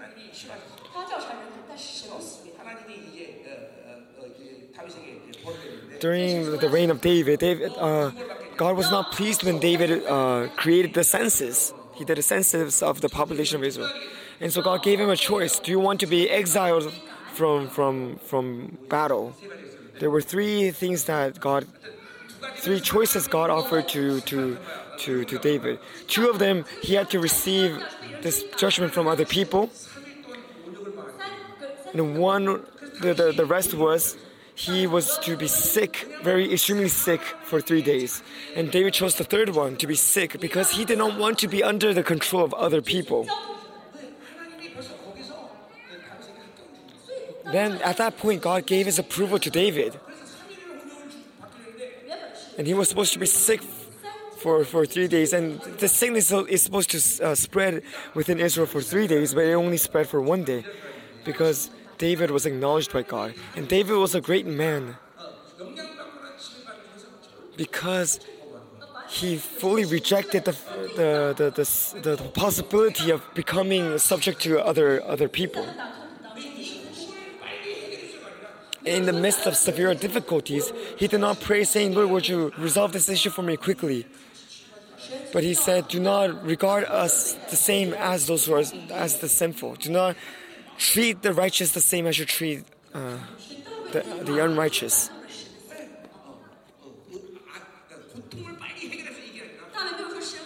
He did not pray to escape his pain, but he prayed, Lord, do not treat me like you treat the unrighteous. This is the identity of the child of God. You need to have this kind of spiritual attitude. Do not bow down to other people. Do not bow down to other authorities. So a huge error has come into the identity of Israel. The church has to be under the reign of God alone. Verse 6, a sword will flash in their cities. Now a war has broken out. It will devour their false prophets and put an end to their plans. The plans are made up by the leaders and the authorities of Israel. So they went to Egypt through their own thoughts. And this time Assyria will seem stronger, and so they would decide to go to Assyria and ask for help. They cannot achieve anything through their own thoughts. That is the limitation of man. Because the thoughts of man will lead to destruction. Some of you, the act of living by your thoughts has already been embodied within you, and you have to repent deeply. Because your decisions have nothing to do with God. What is unbelief? Let's say there's 1,000 right directions. There's one wrong direction. But unbelief will make you choose that one wrong direction. It's quite amazing, isn't it? But what is faith? Even though there's 1,000 wrong ways, and there's only one right way, the faith will allow you to choose that right way. So when you live by your own thoughts, you're living in unbelief. Only when you live in faith will you be able to live in righteousness. There's no possibility that your life will not become bound when you live by your own thoughts. There's a limitation to what you can do for yourself. Verse 7, my people are determined to turn from me. They have cried out to the Lord. God continued to cry out to his people, but they did not return to him. And like I said before, it does not end with them not going towards the Lord, but they turn to something else. Even though they call me God Most High,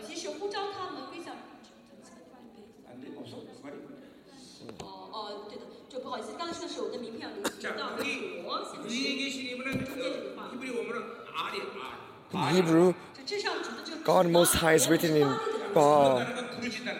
And to cry out means they have called upon the Lord.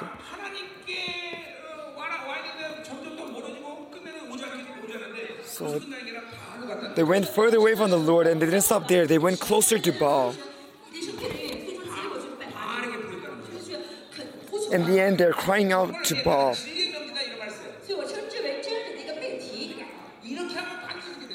And I call this the principle of the truth. If this happens, then that's going to happen.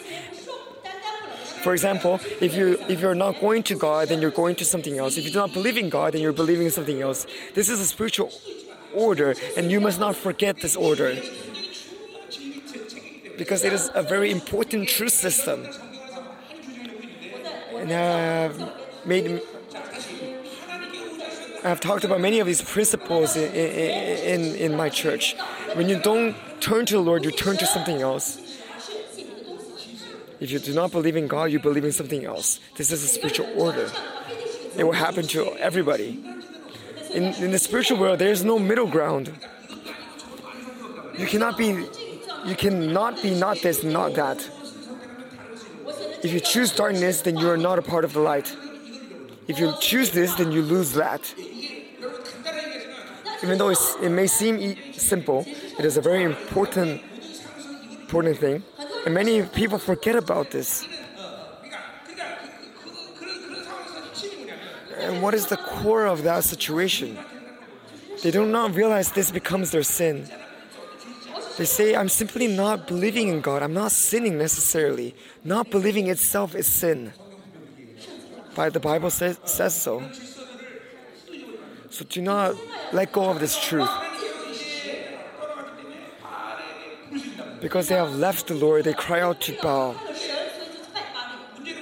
And what is the issue? Even though they cry out to Baal,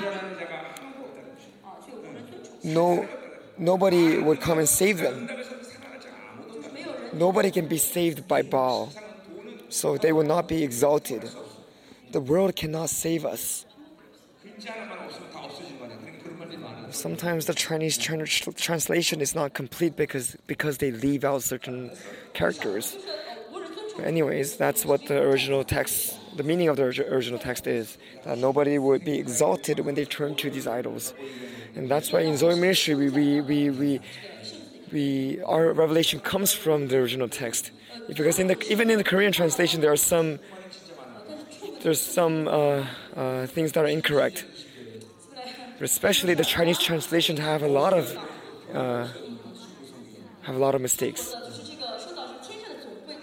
For example, the heavenly assembly in the book of Hebrews is not written at all in the Chinese translation, and that is a huge thing to leave out.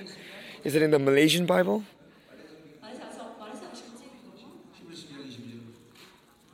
Hebrews 12:22. Hebrews 12:22. The heavenly Jerusalem, which is referring to the church. And because the original text contains all the meaning that was intended by God, that's why we study the original text. And another thing is, in 1 John it says, believers of God will not sin. But many translations translate that into, if you work hard, you will not sin anymore. Or something along that line, the line of that.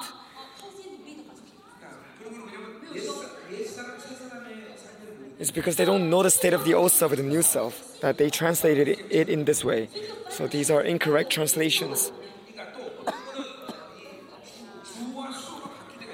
And sometimes the subject and the object has been switched. For example, this is translated in this way in Korean as well.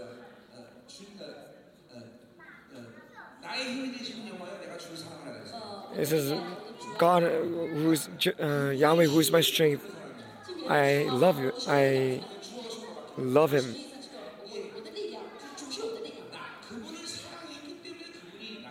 It's not the case. We do not love God because He gives us power, but rather we love Him, and so He gives me power.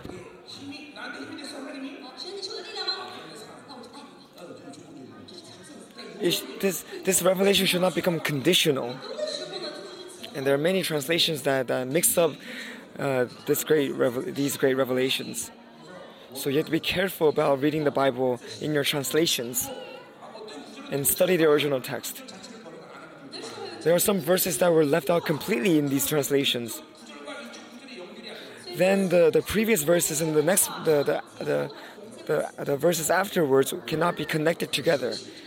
So you should always receive the truth from the original text, which holds the true meaning.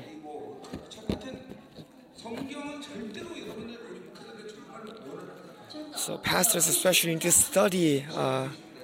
study Hebrew and Greek.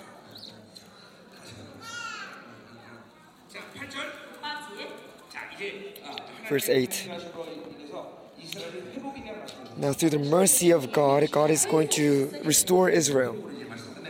And we're going to end this conference with this restoration. Now the mood changes. God decides to forgive them He forgives them before they are taken into captivity. In Isaiah 44, it clearly says that God has forgiven them before they were taken captive. He forgives first and then awaits them to return. When the prodigal sons left with his inheritance, the father was ready to forgive him and receive him back as soon as he left the house. Amen? That is the love of God. How can I give you up, Ephraim? God will not give them up. Even though they are wicked, even though they betrayed the Lord, God will never betray Israel. How can I hand you over, Israel?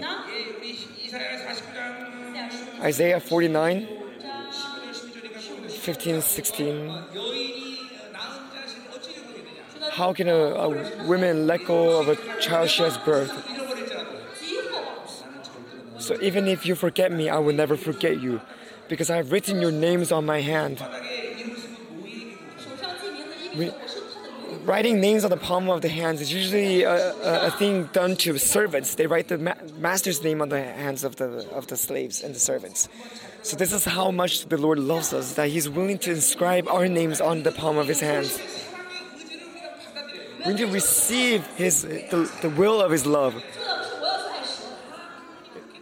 It's not important for you to love God, but rather you need to receive His love first. Because once you have received His love, you'll be able to reciprocate that love.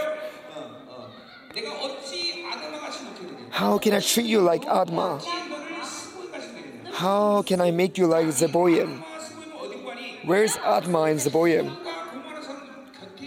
There are cities next to Sodom and Gomorrah.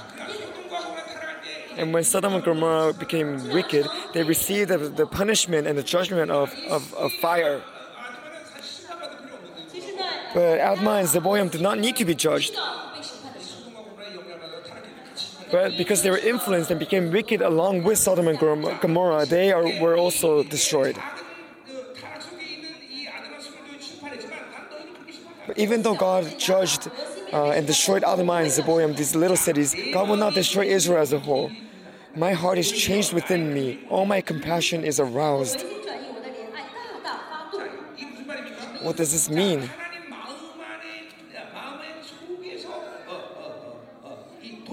Within the heart of God, there was a turn. There was a change. So God's love and His righteousness came in conflict.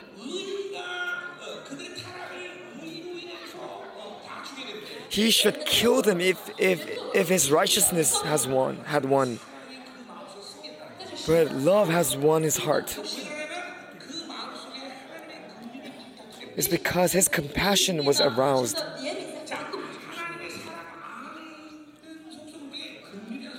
Within the love of the Lord, there is a property of compassion. And this word compassion comes from the word for womb, the womb of a woman. So the love of the Lord has this strong will to give birth to its child. And that's why God chooses to love Israel. What is this prophecy talking about? This is talking about the crucifixion of Jesus Christ. The son that saw the conflict that the father was going through spoke to the father saying, "Father, strike me and satisfy your righteousness. And would you manifest your love upon your children?" That was the event of the cross.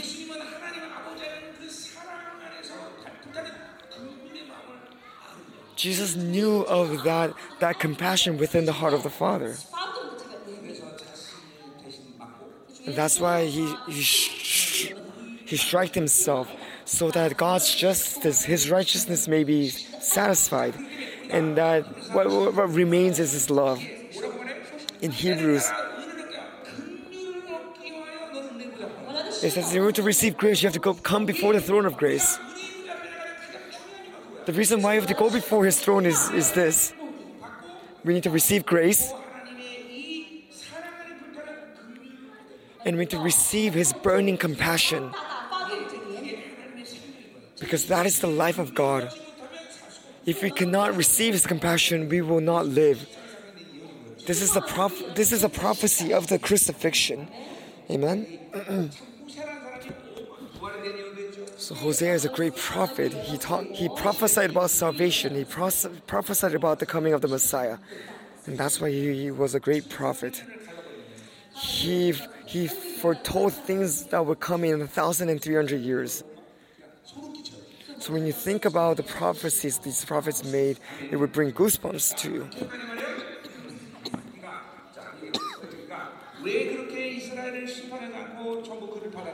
Why didn't God judge Israel but receive them again?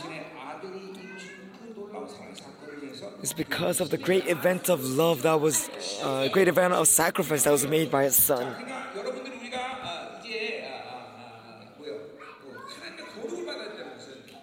And the fact that we have received the holiness of God. In the perspective of the Old Testament, the righteousness and love always came in conflict. They were equal in strength. But in the Old Testament, when they would, on the Day of Atonement, they would delay the judgment of sin. So instead of their own death, they would put to death an animal. And they would delay that time of judgment. Because the sin itself is not resolved in them yet. And when they sacrifice the animal on the altar, the sin will be put into the animal, and it will be accumulated in the temple. So in the Old Testament, their sins, even though they offered these sacrifices, is only delayed. So righteousness and love is both active in the Lord in the Old Testament. And so that's why in the Old Testament, if people saw the glory of God, they would die because sin has not been resolved within them yet, and so they would die. But in the New Testament, glory is different. Romans 3:26 talks about this. In the New Testament, love and righteousness are no longer equal. Jesus, the Son, has satisfied the anger of the Lord. He has satisfied His righteousness. So people who believe in this, they also receive that satisfaction of Jesus. The satisfaction of righteousness. And that's why we can receive the love of the Lord. What is proof of that satisfaction of righteousness? In Hebrews 12, it says God has sprinkled His precious blood upon our hearts.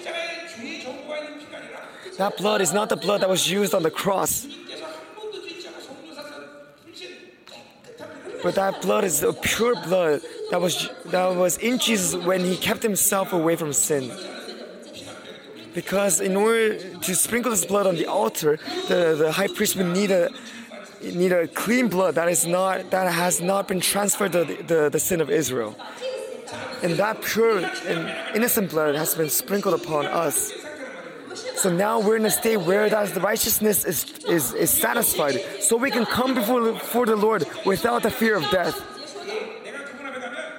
In the Bible it says when we go before the Lord, Jesus would hold our hands and say, Father, I have shed my blood for my brother. And that's why we can come before the Lord without dying. This is a privilege given to those who have received His victory.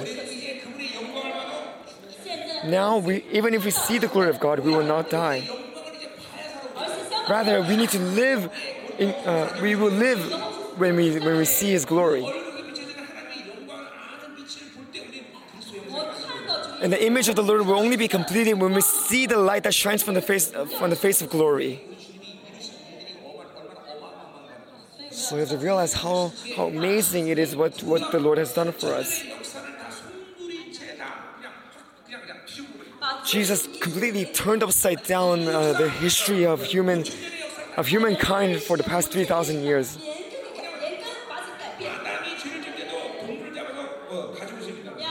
Because when Adam sinned, they needed to sacrifice an animal in order to create clothing for themselves to cover their shame. That was the price of sin. before the time of Jesus, all that was done, every sacrifice that was made was only delaying the judgment of sin. And so they would die when they are exposed to the glory of God. But everything changed after Jesus.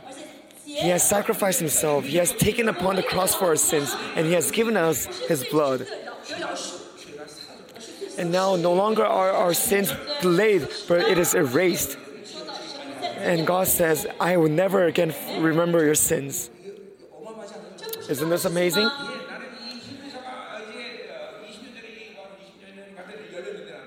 And Hebrews was opened to me like 12 years ago, I think. But for a while, I was filled with amazement. And I could actually smell the scent of blood in my nostrils. When I read the Bible, it would smell like blood. And I was like, what is this smell? And that was the scent of the precious blood. And back then, when I cast away demons, I would utilize the blood of Jesus because it was so powerful. And of course, I still use it now, but now I use other things as well. Sometimes it was the blood of Jesus, because we have the right to utilize His blood. So you just sprinkle this blood upon your children, sprinkle it upon your churches. So it's an amazing fact that we can see His glory and live. So let's applaud God for clothing us with His righteousness. In our perspective, it is so simple. But He had to become a man, He had to wear the flesh, and He had to live relying on the Holy Spirit whilst withholding His divine power. And He had to die on the cross for us. He endured through all this because He loved us. And He gave the result of His sacrifice to us. So let's applaud and give all the glory to Jesus.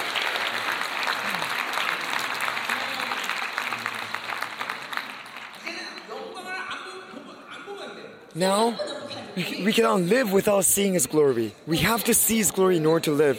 We have to meet Him face to face. Amen? I hope you will see Him today as well. Let's move on. Verse 9, I will not carry out my fierce anger. This was all done through the sacrifice of Jesus. In the Old Testament, if God does not show His anger to Israel, what is the issue? It says in the law that you need to stone to death the children that disobey their parents. And so if God continues to neglect Israel in the state of sin, then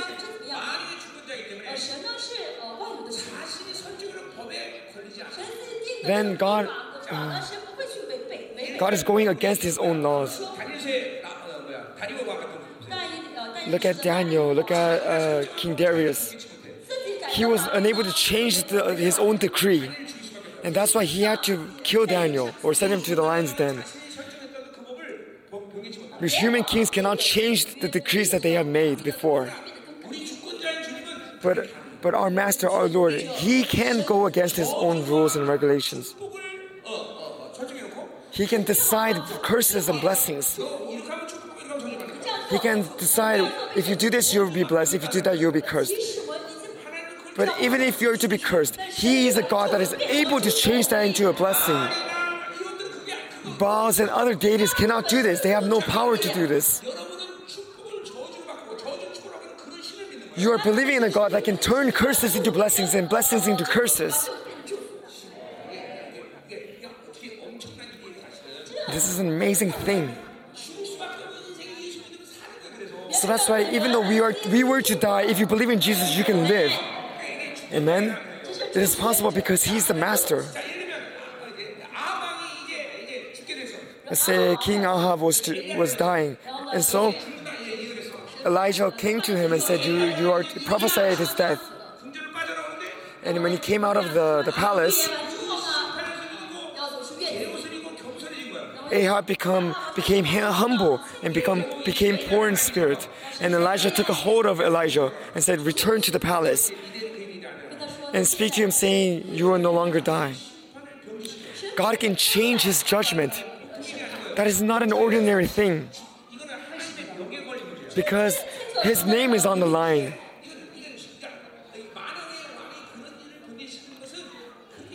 For the King of Kings to go against what he said before, it is not a simple matter. For example, to Job, what did the demons say? It's because God protected Job.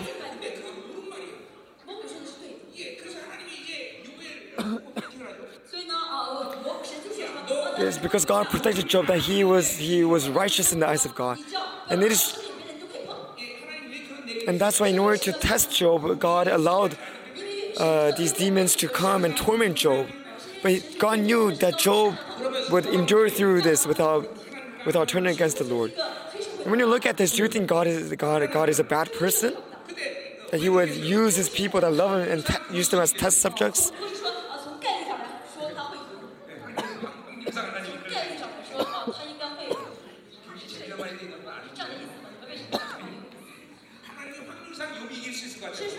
God did not put a bet on Job because he liked his odds. No. God actually decided this test without knowing the results. Because He loved Job, He gave up His omniscience. But He was ready to be responsible for Job. Whether he was victorious or whether he failed, He would be responsible for Job. So God went against His own law. But can the enemy come and accuse God of this action? Of course, because they are fearful of the Lord, they cannot say it directly. But they can come and speak words of slander to us. Because you have sinned, God has to go against His own decree in order to save you. They can speak words of slander to us like this. But even though God changed His own laws, He takes full responsibility for His actions. That's why He sacrificed Himself. In 1 John 1 verse 1 or verse 2, it says, our advocate of blood has shed his blood for us. So whatever you do, if you're clothed with the Lord's righteousness, because of the sacrifice of Jesus, the enemy cannot bring a case against us. He has perished, He has destroyed all trials. And that was possible through the power of the Lord. But He didn't use His power alone. But He took full responsibility. Am I in debt? No, I have no debt anymore, so the enemy has no charge against me. So do you still feel guilty? Do you still hear voices of accusations? It's because you don't believe that Jesus has done everything, resolved this issue for you. And that's why you're still being accused. That's why you still feel guilty. You have to say to the enemy, do not move. God has done everything for me. He has paid the price for me. He has finished all the trials. You have no charge against me.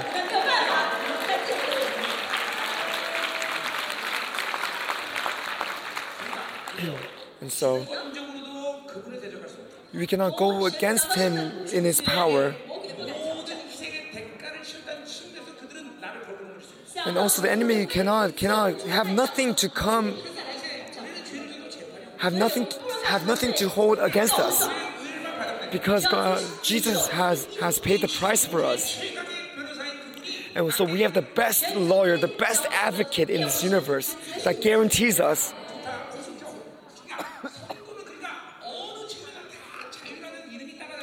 And so saints, the terminology that sticks to you is freedom, because the world cannot ask anything from you. Demons have nothing to hold a charge against you.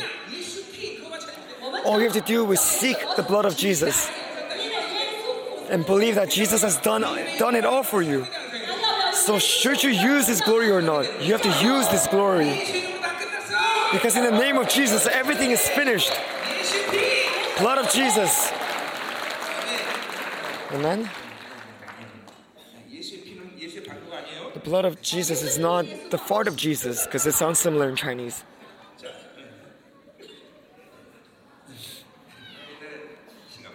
before when I was leading the conference in Singapore.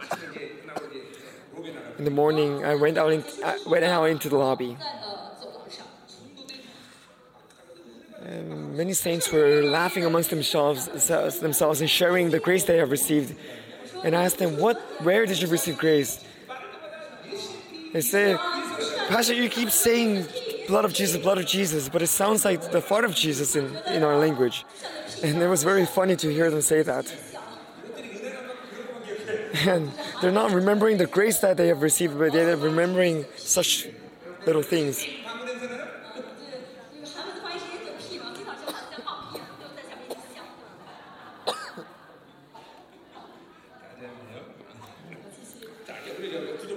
Let's continue. Let's finish verse 9. Nor will I devastate Ephraim again. God is going against his own rules, but he takes full responsibility for his actions. God, in order to love us, he goes against his own laws, and he lays down his own name, and even laid down his own omniscience. This is a tremendous act of love. This is what he has done for you. I am your head pastor. I cannot easily go against what I have spoken before. And rather than, this is not relating to my position. But even yet, this is the King of Kings that is going against his own laws. He's in charge of the universe. He's in charge of all the angels. And he's in charge of all the demons. And all of the rest of creation is looking towards what the Lord is saying. So he cannot easily change his words. He cannot easily go against what he has said before. But because he loves us, he did exactly that. And he took full responsibility for his actions. If you believe in this, then you will see the skill of his love.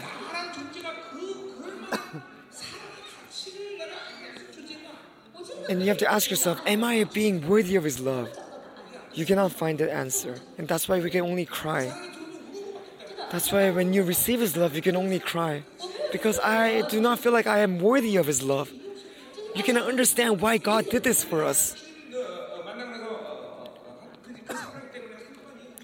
For a while after I met the Lord, I cried a lot because of this love. And one of the confessions that I lifted up to the Lord was, Lord, why did you love me so much? How can I possibly understand your love? Many times I prayed like this.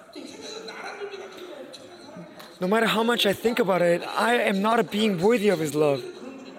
If you are the God in the Bible, why would you give up your omniscience for me?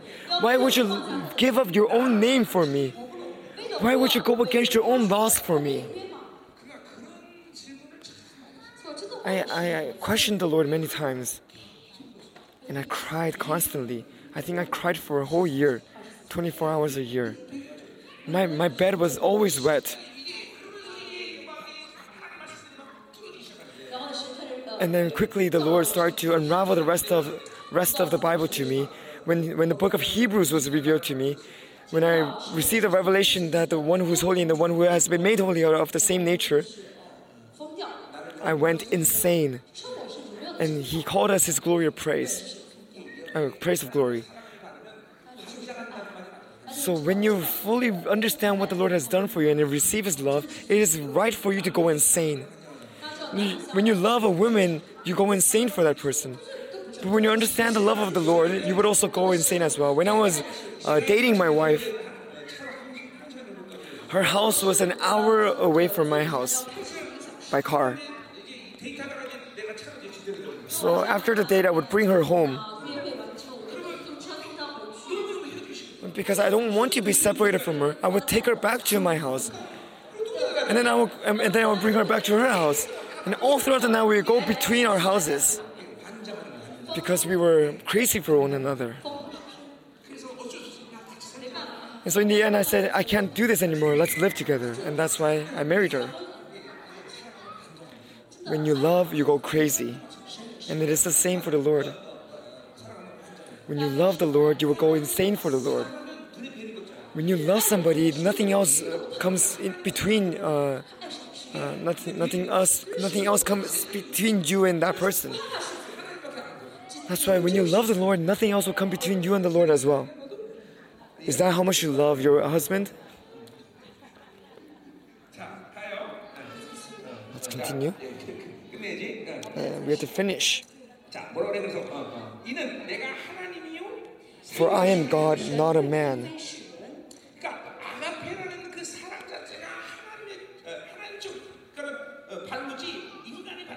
Agape itself is godly love, not the love of man.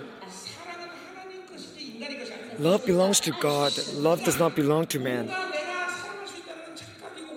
So it is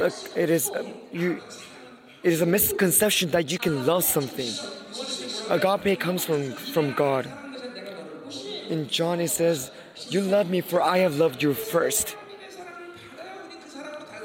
Only when we receive the love of the Lord can we love others with that love. Because love does not belong to man. And the agape cannot be used by man either. The only person that can sacrifice himself to save us is God and God only. And man cannot love by himself.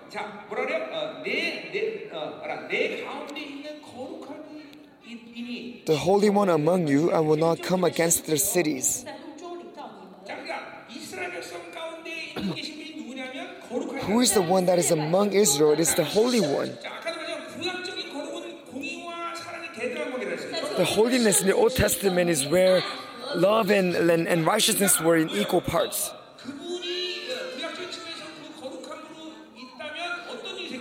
So in the perspective of the Old Testament, if the Lord came with His holiness to Israel, then they would all die.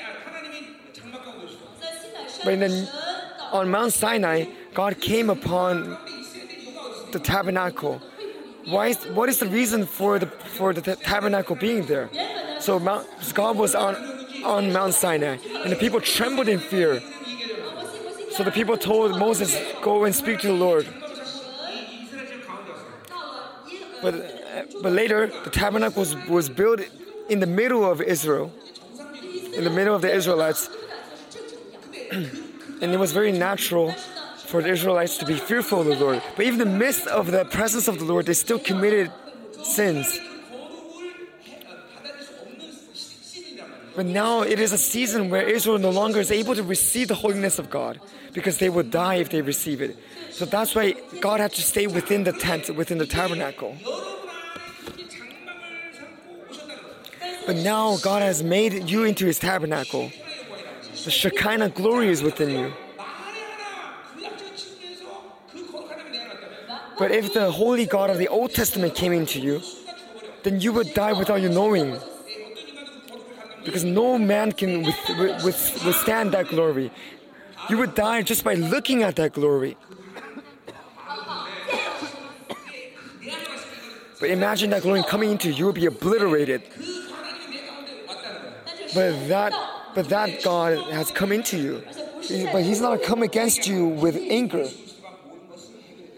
Why is this? It's because Jesus has handled everything. He has resolved everything. He has satisfied justice and righteousness so that God can come to us with love. This is what this verse is prophesying. It's very difficult to explain this verse according to the perspective of the Old Testament. The only reason why God can come to us with holiness is because Jesus has resolved the issue of sin for us. He no longer works in us with anger and wrath. That is the Shekinah glory that is within you. It is also the prophecy of Isaiah chapter 4. You are tremendous beings. That's why you are a temple of God. In one word, you are the Holy of Holies. So God is leading you according to the principles of the Holy of Holies. So you have to realize how many misconceptions you have when it comes to your faith. And today I talked with my wife. let's say God gave you a perfect car. But this car needs gas to drive. But every day you put water in that car. That perfect car won't be able to drive with the wrong fuel source. Many of you are living that kind of life though. If you put gasoline into it, it's going to drive very well. But you keep putting in water. That water is not going to drive that car. Even though God has perfected you, He has made you into His temple. Do you understand what this means? He has made you into His Holy of Holies. He has already given you all the nobility He has. Why do you live such powerless lives then? Why do you live with nothing to show for? It's because you're putting water in your perfect cars. You put water in the tank and you say, Lord, it's not driving. You put water in and you start to kick the car saying, oh, this is a piece of trash. That's why even though you're a sanctuary of the Lord, you keep filling it with useless and filthy things. And you complain to God saying, this car does not drive. And imagine how frustrating it is in the eyes of God. Please put some gasoline in your cars. Restore the functions of the temple. You need to restore the functions of the temple within you. Amen? We are near the end. I had no idea that I was going to preach for this long. Verse 10, they will follow the Lord, or He will roar like a lion.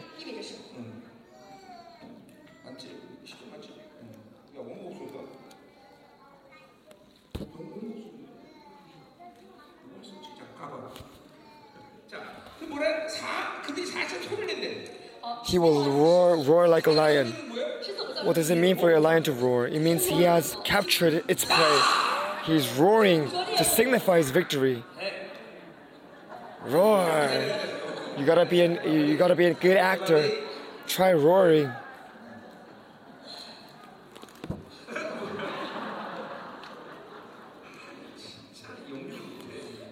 She's a terrible actor.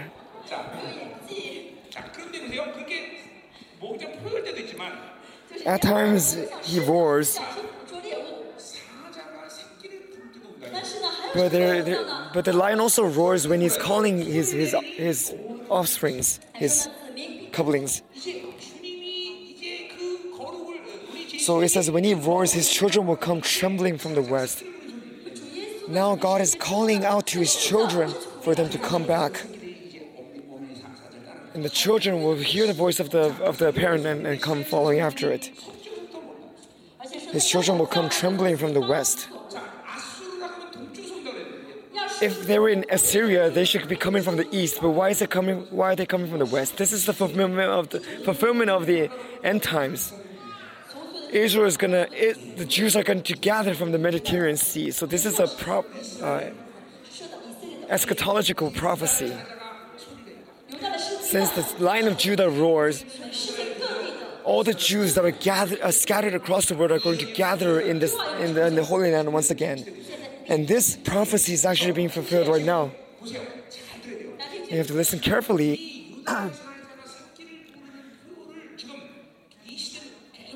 Right now, the Lion of Judah continues to roar for his children to return. And prophetically speaking, is calling upon the Israelites. But through the doctrine of the church, it is also a time that the lion is roaring for the remnant of the Lord to return. You need to be able to listen to the roar of the Lion of Judah. My children, come. Gather in the true churches. Gather in number.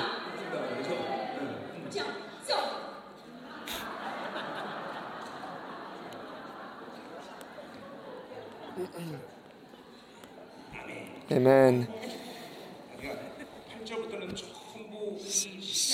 So starting from verse 8, Hosea has been preaching of the flow of the New Testament. Verse 11. They will come from Egypt, trembling like sparrows. The reason why they're trembling is not because they're afraid, but because of the fear of the Lord. So in chapter 7, God called Israel a foolish dove. But the restored Israel is no longer a foolish dove, but pure like a pigeon, pure like a dove, and wise as a serpent. And they're gathering from across the world. They're coming with the fear of the Lord. And ecclesiology is also the same. Pure spirits that have the fear of the Lord are gathering in the remnant churches. It's also the prophecy of Joel. And that's why we are raising up remnant around the world. Remnant, you need to gather in remnant churches. This is the prophecy of the two lampstands. In the end times, we will be united in the church. Zoe Ministry does not exist to benefit your individual churches. Zoe Ministry is gathered as one church network, as one community, through one truth, one spirit, one goal, and one love. We move together. Amen? We are all a family. We are not individual churches here. Amen? We are a family. Amen. I will settle them in their homes, declares the Lord.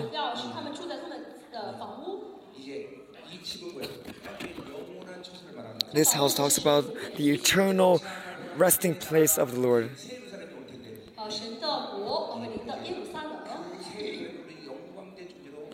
And soon the Lord is going to come and declare the new Jerusalem upon this land. And we will be in that kingdom together with the Lord and reign with Him for eternity. His coming is near. God is holding on to the doorknob right now. All He has to do is open the door and He will enter. Right now, in order to enter the universe, He's at the border of the universe. And He's awaiting his entrance with the heavenly hosts. And when the timing comes, He would descend upon this earth, riding a white horse, white stallion, and He's gonna step into Jerusalem. And when He steps upon this land, there's going to be a great earthquake, and all of the Palestinian regions will crumble down, and Mount Zion is going to be raised up. And the golden moon that was buried in the ground now will resurface, and Jesus will enter through that eastern gate, and you will be there with Jesus, enter through the gate with Him. Amen. Let's pray.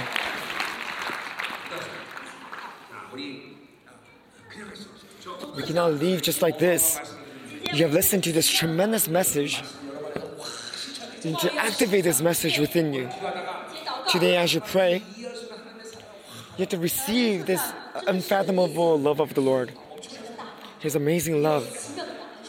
Inexplainable, unfathomable. You need to cry out before the Lord while receiving this love. Who am I to receive this love? He laid down His name. He sacrificed everything He had.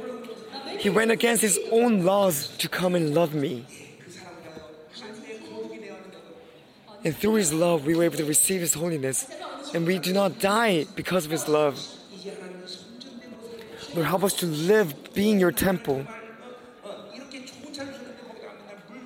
Lord, even though You have given us this great car, we have been putting in water instead of fuel.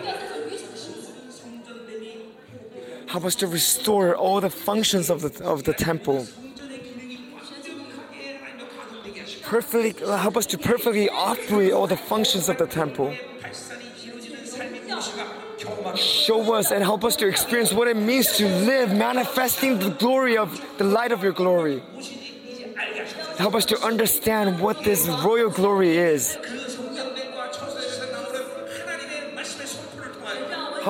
through the proclamation of this word, let us experience how your words never fall upon the ground. Your remnants are gathered here. In this season where your second coming is near, help us to fulfill your nobility. And let us use the nobility that you have given us. You are my temple. You are my sanctuary.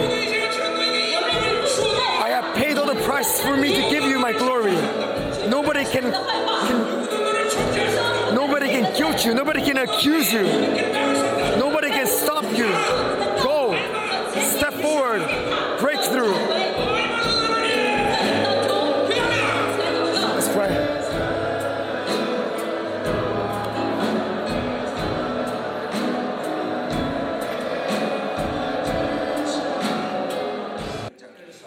So now the doors of the new season have been opened, which will renew the presence being poured upon each church.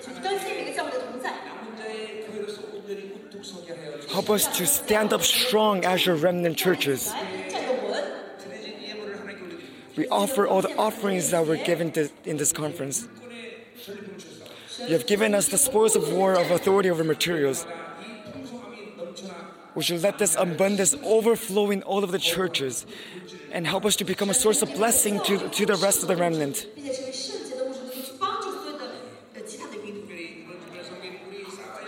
Especially would you bless Sabah Yerbang Church for hosting us and serving us in this conference.